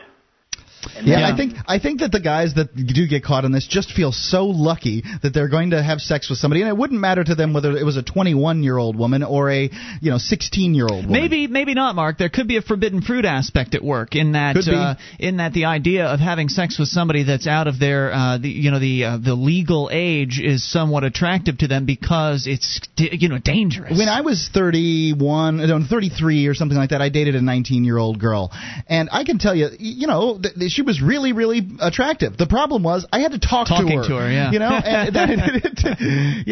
it's not so great that age difference. Thank you for the. Go ahead. Oh, I'm sorry. Just one quick thing. Yeah. What if you were to ask the girl, "Are you over 18?" And then let's say they lie and say, "Oh yeah, I'm a girl over 18." Doesn't that kind of cover you as a guy? I mean, well, they're not going to say that. That's what they want you to do. They want you to talk to what you will believe is a underage girl, and then because that's the whole crime. The whole crime is having talked to them and then going to see them. You never actually see this person. Right. You're never actually having sex with a girl. You're never actually which is why the entire thing is totally manufactured. It's nothing more than effectively a thought crime because there really is no victim. And thank you for the call tonight. We appreciate it, Keith. Yep, 800-259-9231. And my argument is that there's no victim even if there is a teenage girl or teenage boy involved, because I think they can make choices for themselves. Yeah, I don't know how young I'm willing to go on that, but I've been reading this during the break since I mentioned her last segment. I've been reading Loretta Lynn's biography on Wikipedia, and it took a great deal of scouring on the internet to discover how old Oliver Lynn was when she and he got married. But she was 13 years old when they got married. He was 21. That's a crime in all 50 states currently. Sure is. Yeah, and we've read stories here where young girls, 14, 15, meet guys that are a bit older, 21, 22.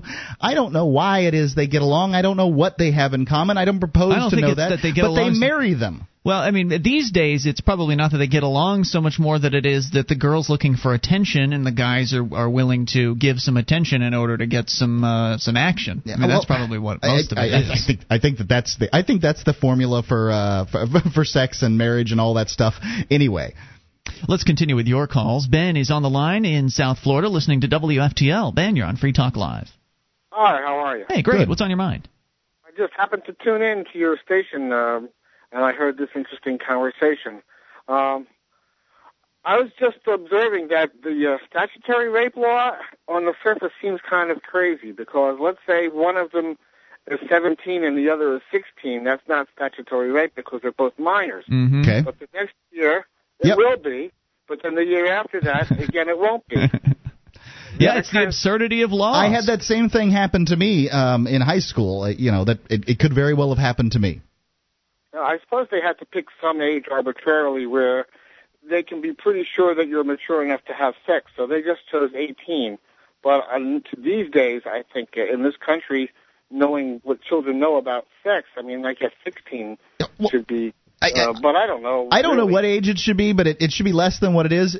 Try to find 18-year-old virgins. There's a dearth of them. The age should be no age whatsoever. The issue should be victimization. If somebody had sex with another person who did not consent, that's real rape, and I think it's an insult to people who've been raped to call what an 18-year-old having sex with a 15-year-old statutory. To call that rape? I disagree with that because this whole consent thing. My son is 4 months old. Now he would not. He could neither assent or dissent to sex. So therefore, how are you talking about violence and coercion? Well, if you're not explicitly consenting, then you are not consenting, I haven't that's had rape. too many women that I've had sex with assent to sex. They just went ahead and did it, physically went along with it. Okay, well, if they're not... They didn't say, yes, let's have sex. If they're not saying no, then I see what you're saying, Yeah, Mark. You've got a real problem with this whole, assent thing. Clearly, people understand that children cannot make those decisions. They clearly I don't think they clearly understand that. Caller? Hello? Yep, you're there. Hello. Oh, yeah, I'm still here? Okay. Believe it or not. Any idea what the laws are in Europe? Various. You can go to ageofconsent.com if it's still online. I don't know if you know if it's still online these days, but there's a website, a resource that will essentially give you a breakdown, country by country and state by state, what the various ages of consent were. I remember the last time I looked, I think Spain was like 13. So it varies pretty widely over in Europe, from my understanding. I think it goes from like 13 to 16, and even here in the United States. Even Hawaii used to be 14. Canada was 14 for the longest time, and I think they just recently raised that to 16. Here in New Hampshire, it is 16. So it changes from state to state. Yeah, it's really odd. Apparently, the girls here in New Hampshire are smarter than the ones down in Florida. They can make decisions 2 years earlier. I mean, it's just nuts. It's not even standard in this country. Yeah, hello? exactly. Hey, thank you for the call tonight. I think he thinks he's going to keep getting hung up on. Thank you. 800-259-9231. Look, nobody's advocating child sex here, Mark. I'm just saying that teenagers who've gone through puberty can make their own damn decisions for themselves. Will they make the wrong decisions? Sure. Should someone go to jail for that? No. This is Free Talk Live. Bring up whatever's on your mind, toll free at 800-259-9231, the live Saturday edition of the program. It's Ian here with you. And Mark. And you can join us on our website at freetalklive.com. The features on the site, they're free, so enjoy those on us. And they include the bulletin board system. You can go and get interactive with over 375,000 posts. There is a lot to talk about on the Free Talk Live BBS. Just go to bbs.freetalklive.com and get the conversation started, from serious issues to fun stuff. You'll find it all for free at bbs.freetalklive.com. And Free Talk Live is brought to you by the Free State Project. It's your only choice for more personal freedom and smaller, less intrusive government. To learn more about joining the Second American Revolution, go to freestateproject.org.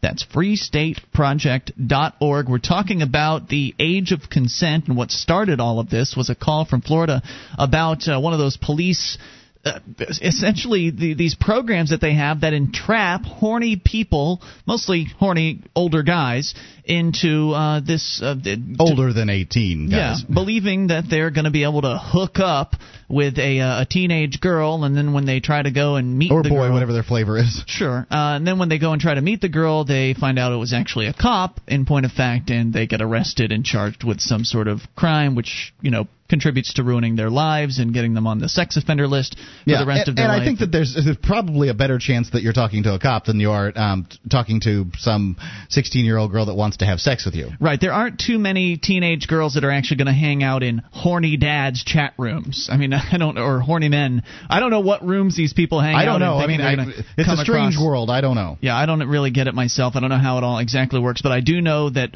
men... I can tell you that if that browser came up on my line and my wife was using my computer, I would be in big trouble. Well, yeah, exactly. I don't know how it all precisely works, but I do understand that it shouldn't be happening. That these guys are not committing crimes. I think they blow this whole kid sex internet thing way up. I've been I've been using the internet since 1998, thereabouts. I've looked at all kinds of porn on the internet. I've been solicited for all kinds of porn on the internet. Some horrible, disgusting things have popped up on me here and there, and I have never once been offered in any way, shape, or form the ability to see child porn. Oh, I thought we were talking about age We of are, consent. but I mean, I think that they're just this define whole child porn. I don't. I the would government's assume. definition is anybody under the age of 18, and if that's your definition, then there's a whole lot of it on the internet. Because as one of our AMP chat room participants pointed out, kids these days have no shortage of digital cameras, and if they're feeling rebellious or whatever it is that they've got in their head, and they want to take naked pictures of themselves and send them to some of their friends or do who knows what with them, there is no one stopping them. There's nobody at the the Walgreens photo development center that's going to be able to intercept them. They're going to be able to snap whatever explicit photos they want of themselves and distribute them in whatever ways they deem appropriate. So if you're defining teenagers being photographed nude or in some sort of sexually promiscuous position then as child porn, then there's a whole lot of it on the internet. I think I'm defining it as exploitative pictures of children. That's not so much. They're not so much of that, I don't think. I did happen to at one time some girl that was 16 or 15 or something like that put a picture of herself up topless, and that was off. It was offered that I could see that. I, however, declined because I knew the age, and I just didn't feel like committing a felony that day. Let's continue with your calls here. I want to hear what you think and talk to Bill in Indy, listening to WXNT. Hey, Bill. Hey, guys. Hey, what's on your mind tonight? I got a couple questions for you. I'm still trying to formulate my opinions. I'm not real educated on the subject because I'm childless. Okay. But let me ask you guys a question. If I ask you a question, you won't think I'm trying to attack you, I hope. No, go ahead. Because I'm about as libertarian as the next guy. But I gotta ask you in your mind. Let's say a 35-year-old man wants to have sex with a 14-year-old girl. Do you think that's okay? If they're both consenting to it, then I think it's fine. Okay, at what age, how low can it go? I don't have an answer to that question. I mean, certainly the younger you go, the more icky and uncomfortable things become as far as the discussion is concerned. I think the 35 and 14 sounds icky to me. I made the decision at age 10 to engage in sexual activity, and I was aware of what I was doing. So, I mean, I'm not advocating that, and I am saying that it's important that consent be attained. But I don't think you've got a crime if you've got two consenting parties, and I think that teenagers have the ability to make choices for themselves. I just can't get past my mind. I know I don't have any daughters. I don't know if you guys do either. No, I do not. I can't get it around my mind. I'll say I keep thinking, a 35, 40-year-old guy with a 14-year-old girl. Let's just use that as an example. I totally get it. And in our high schools is probably where this is, these people are going to be. You mean the teachers meeting the kids? This is probably the most likely occurrence there. And I think that, for one, they would be violating the rules of the school and should be fired for that. But, when I think about double standard. And when I think about and I'm guilty of that too. I wouldn't be half as upset if it was a 14-year-old boy and a 35-year-old woman. Oh, really? Then you're going to give him points, right? Like, way to go, dude. Yeah, I know I just lost the women out there because I'm a sexist pig, but I think a lot of them have the same opinions, really. I think that... Am I inconsistent in that belief? Absolutely. And I think that by having remember, girls mature faster. Wait a second. The rules, by making these rules that girls can, not make these decisions, they know they can make the decisions because it's their vagina. They can make the decisions with it. So, then they get this power in the relationship, and you set up this whole power-sex situation that, really carries on through life. And sex shouldn't be associated with power, and we need to take that away. And I think once you do, then girls won't be quite as attracted to using that for older guys and getting them in situations. I think it sets up this weird dynamic. Well, I'm in my 40s, and I can't imagine even wanting to have sex with anybody younger than 18 because I'd be scared to death that the father would be out there to shoot me. That's probably the most practical concern is what do you do about dad? Hey. Let somebody else have a chance. Thanks, Bill, for the call tonight. We appreciate it. At 1-800-259-9231, you can chime in on this controversy. It's never going to be resolved. There's always, as long as there's this arbitrary age limit, there are always going to be people that are going to violate that limit and have sex with somebody that's under that particular arbitrary age and then get put into a prison as a result of it. There are a lot of guys sitting behind bars today because they had sex with a teenage girl. In many cases, there's another factor here, a girl that lied about her age. It absolutely is true. But, you know, the manipulation thing is, there have been rules throughout the ages that have been based on other things besides age. There have been, you know, rules on social class. If for some reason a noble girl decided to have sex with a peasant boy, his head be chopped off. And then when you move that up a little bit more in the time continuum, if a white girl decided to have sex with a black boy, he's going to be hung.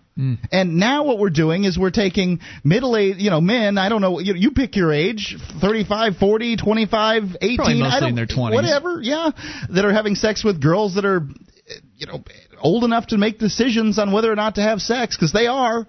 Whether you like it or not, they say that young people, there's a certain age. I believe that there is a certain age that you can't make the choice. But I know that age isn't 16. I know it's not 15. It's a mental age as far as I'm concerned. It has to do with experience and wisdom and not the actual I knew all kinds of girls that were having in high school. In high school, when I was in high school in the 80s, that had sex at 13, 14. 1-800-259-9231, and you know the fact is you're not going to improve these people's lives by engaging them in putting them into this legal system, possibly putting them in jail cells and going through that whole what does that rigmarole. solve? More on the way. Free Talk Live. One of the bonuses you'll get as a Free Talk Live amplifier is access to our classic archives. For just $3 a month, you can become an amplifier, and you'll help us get on more radio stations and MP3 players. Get the details at amp.freetalklive.com. That's amp.freetalklive.com.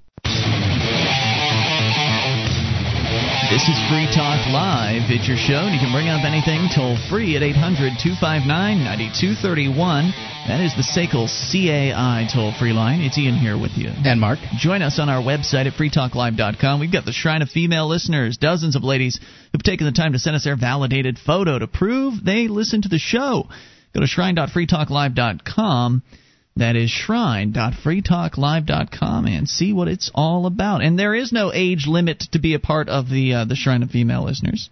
Though, didn't I restrict babies? I think I restricted babies from being on the Shrine. You actually have to be able to consent to send your picture into the Shrine. But beyond that, as far as, as long as you can consent and take your own photo and send it in, we'll put you up there. I think we've got the youngest on the Shrine's probably, 8? Something like that? I guess, yeah. And there you go. So head on over. Ian has arbitrarily decided that that age can consent. Well, she was there. We were there with her at a public event. We took the photo with her, so she clearly knew what she was doing. Anyway, 800-259-9231. You can bring up anything. I don't think we're going to have time to talk about it. Maybe we'll get to this story later this week. But since we're talking about age of consent in regards to sexual matters, it seems appropriate to talk about age of consent in regards to other things, like being able to work. What about teenagers being able to make the decision to actually have a job? That's a pretty big issue, too. So if we get a chance, we might cover that tonight, but we got to get to your calls first. Mike is on the line listening to WXNT in Indy. Hello, Mike. Yeah. How you doing, sir? Hey, what's on your mind? What's on my mind is, as an Afro-American, as a black man here in the United States of America, and as a disabled veteran that served this country, and I have obtained degrees and so forth, I think probably around 90% of our people are law-abiding citizens. Are people being black people or Americans? Yeah, okay. Black people. Okay. I think that everybody should be treated the same. When you pulled over, to respect, unless you have committed some kind of crime. I've been pulled over for no reason at all, and I've been disrespected. I believe it. I think that's something that if the local municipalities or the police where you live, the police chief, who's ever in charge, cannot deal with their officers, then they need to be taken to the Department of Justice. Yeah, I don't know how one polices the police. It seems to be a problem we've had ever since we've had police. I think that the crime of driving while black, and a friend of mine, the godfather of my child is black, and he confirms this has happened to him, and his way of dealing with it is being nice to the officer and that's what I do. I do the same thing. I mean, I'm a person that's like I say, I'm a disabled Vietnam era veteran. Sure, and I understand, but essentially what you're doing is kissing the officer's ring to some extent just to be able to be let go. I mean, you should, it's tough. It's a tough situation to be put in. You shouldn't be suspected for something simply because of your race. And I'm going to say this also. I believe a lot of people of my race are afraid to speak out on this matter. They will take the punishment wherever it is and go on down the road. And it does have impact on a person. I believe it do have an impact on a person. Knowing that you haven't did nothing wrong and being pulled over for no reason at all, and then beyond that, disrespected. Well, the number one cause of, in my opinion, this problem is the war on drugs. They will pull people over, and it's not just black people; it's also teenagers and people driving beat-up cars and long-haired hippies, and a lot of people suffer from, and of course Hispanics as well, suffer from this police targeting, this discrimination, and the cops, I guess they just figure that they're more likely than not in some cases to find some marijuana or something like that, and so they pull these different groups of people over in the hopes that they're essentially on a fishing expedition. They usually ask to search, and most people don't know they can say no to a search. But they're too scared to. Or they're too scared, or intimidated, so they go ahead and they let the cops search, and sure enough, they turn up a bag of marijuana, which in my opinion is not a crime. That we talked last night about some sheriff down in Tallahassee that said that he thought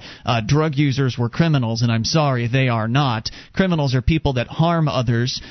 Criminals are people that destroy property and harm other people. That's in my opinion, the only acceptable definition of criminal. But yet, the police have had the definition of criminal expanded to anyone that breaks one of their silly little laws, and so they'll target whoever it is they think they can get to obey and bow down to them. And it's just so it's so sad. And as you said, Mark, what do you do about it? What can you do? And there's not much that can be done in the current situation, because the only thing that would possibly change all this would be to have a protection competition, to have companies that you would hire to keep you safe, and those companies wouldn't be around arresting you for possession of marijuana. So again, it really goes back to the issue of the war on drugs and these other so-called consensual crimes, with what we were talking about earlier, with teenagers having sex with one another underage, or a 21-year-old guy having sex with a 15-year-old. I mean, these are all consensual acts that we're talking about here, but yet they've been criminalized by these laws, and so all kinds of innocent people that have never harmed another person in their lives are getting punished for no reason whatsoever, just because the cops they've got their laws to enforce and they're going to do it. Thank you for letting me talk, sir. I'm glad you called. Thank you for making that call. 800-259-9231. I mean, I'm not black, so I can't really empathize with the situation, but I am a marijuana consumer, so I do understand what it's like to be targeted for one's system of what one prefers in life. I know it's wrong. That's what I know. I know it's wrong to profile somebody simply based on race, and it's done. And people say it's okay, and I just don't agree. It's not okay. It's not okay to profile somebody based on the type of car, the length of their hair, or the fact that they're of black descent or of Arabic descent. Just think about this. I mean, what is it that they could profile you for if there were no consensual crimes? What does a murderer look like? Right. What does a burglar look like? Right. None of these things. They wouldn't be able to get away with it as easy. Yeah, I think that there would still be, what does a terrorist look like? Well, yeah, we've got that one now, but my point being, though, they would not be able to just get away with pulling over wholesale as many people that they want to pull over, harassing them and haranguing them and threatening them and intimidating them. They wouldn't be able to get away with it if they were actually peace officers whose number one priority it was to keep the peace and to keep people safe. But that's not their number one priority. Their number one priority, as we discussed last night, is to give out tickets and to arrest people and to put people in jail cells for crimes that aren't real crimes. Revenue generation and arresting nonviolent individuals, arresting consensual criminals. That's what the cops do 90% of the time, as far as I'm concerned. And it's one of the reasons why people don't respect the police, because they're out there arresting their friends. They're out, your son gets arrested for having a marijuana cigarette. Your friend, who happens to be black or Hispanic, gets pulled over because he was driving while black. I mean, when you hear these stories, you start to understand that the police are not, in point of fact, out there to keep you safe. They're not there to protect and serve. They're there to serve themselves with your money. That's what they do. And to deny that is to deny reality. Well, I think that many of them don't serve themselves directly with your money. They serve their department with your money. And serving themselves. I mean, if you arrest a lot of people and you give out a lot of tickets, you get bonuses and overtime and stuff like that. Yeah, I don't think they get it based directly on the seizures, but it trickles down. As a salesman, I know that I've got to bring money into my organization. Otherwise, my job's in jeopardy. And that's revenue generation. Well, the cops are just revenue generators with guns in a lot of cases. Let's keep going with your phone calls. Nick on the line in California. You're on Free Talk Live. Hello, Nick. Hey, guys. Just want to change gears a little bit to the FCC discussion you've been having for the last few days. Okay. I was kind of trying to think about a good way that it applies to our current market. And stand-up comedy is a certain market where people's ideas are strictly conceptual, and they get stolen all the time, and half the time the person stealing the idea is the one that's more famous. So, yeah. It's a very direct correlation to, how it could work in a free market, to where reputations are purely what's on the line, and it's not so much the idea, but, sometimes how you deliver it or how it what's more likable to the audience, basically. So are you suggesting that, if somebody rips off a joke, that's okay, as long as they tell it better? Hang on, we'll bring you back. It's Free Talk.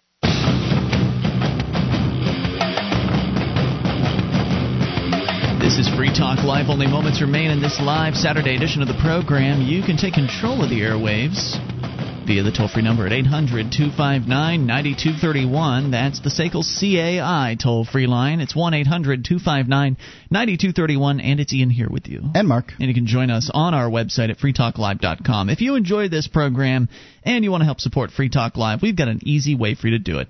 You can just shop with us at amazon.freetalklive.com. Look, you got to buy stuff. Everybody has to buy stuff to live life and enjoy it. And Amazon's got virtually everything you might need to buy. 41-plus categories to shop in, including used items. So if your budget's tight, buy used. Save yourself a few bucks and feel good, because when you buy through amazon.freetalklive.com, Free Talk Live gets a percentage of the sales. So start your shopping at amazon.freetalklive.com. As we go back to Nick in California.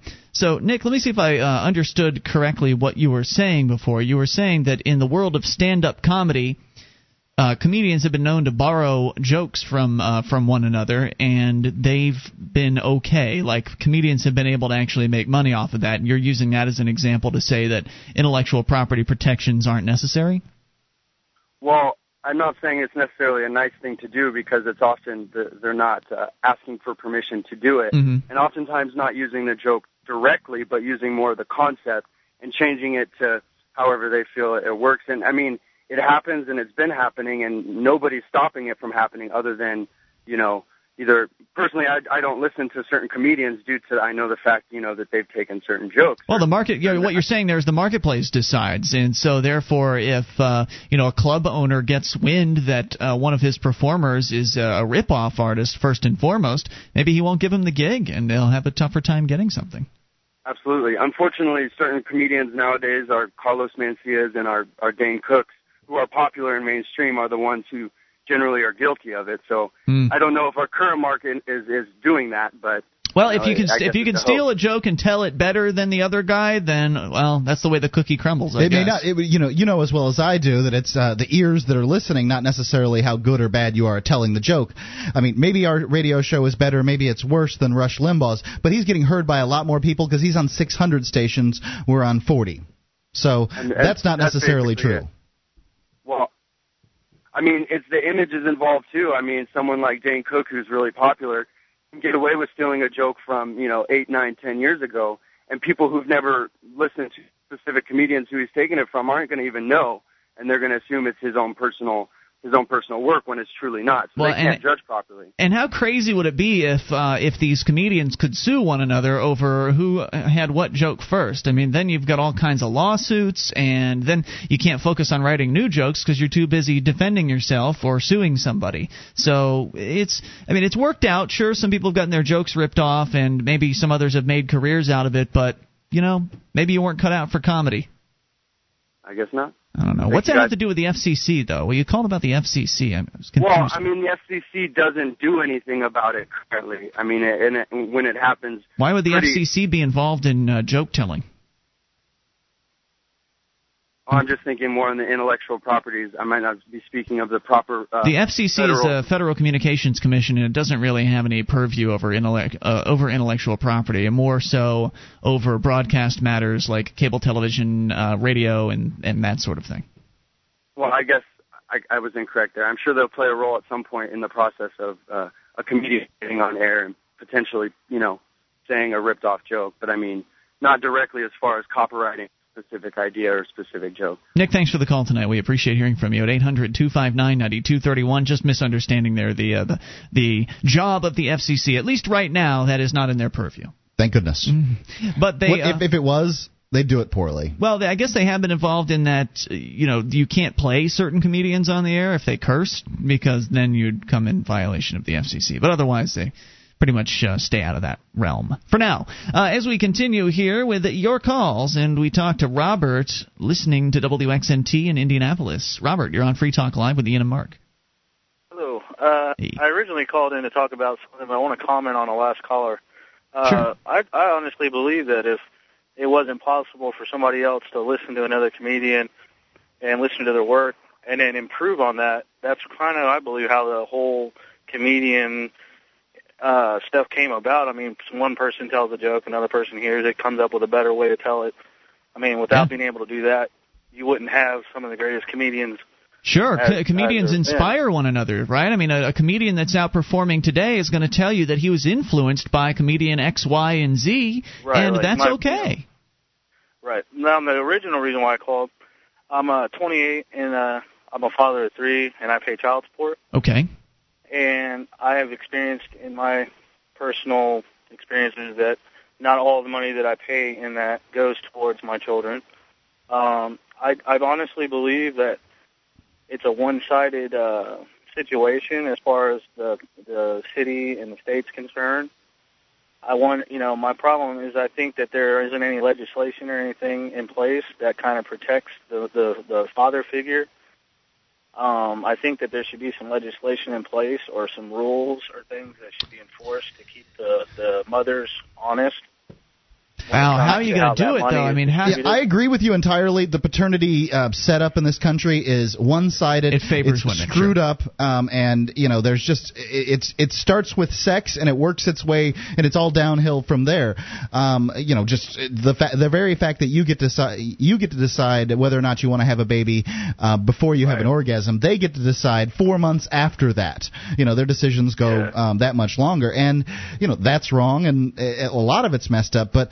Unfortunately, the way it is currently is that, men are looked down on. They're the bad guy every time. They're the bad. Right. When you look at custody, 9 times out of 10, and I'll bet you I'm not wrong on that number. 90% of the time, women are going to get custody of the children. Generally, if you see a situation where the women don't have custody, there's some real odd reason.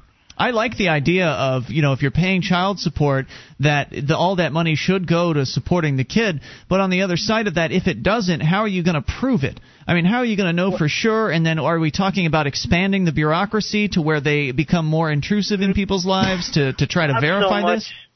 Not so much as in, keeping track of each transaction or thing that happens as far as that, but more in lines that, they should at least, have a list, be able to call up on and have them have a way to prove, keep a receipt or have a account, something that would keep track, where they went, not so much what they got, but where they went or something, some type of thing that would make them have to check in each month, or just some rules in place to keep the mothers because in my situation, my ex, doesn't work. She lives at home, pretty much living off of what I make.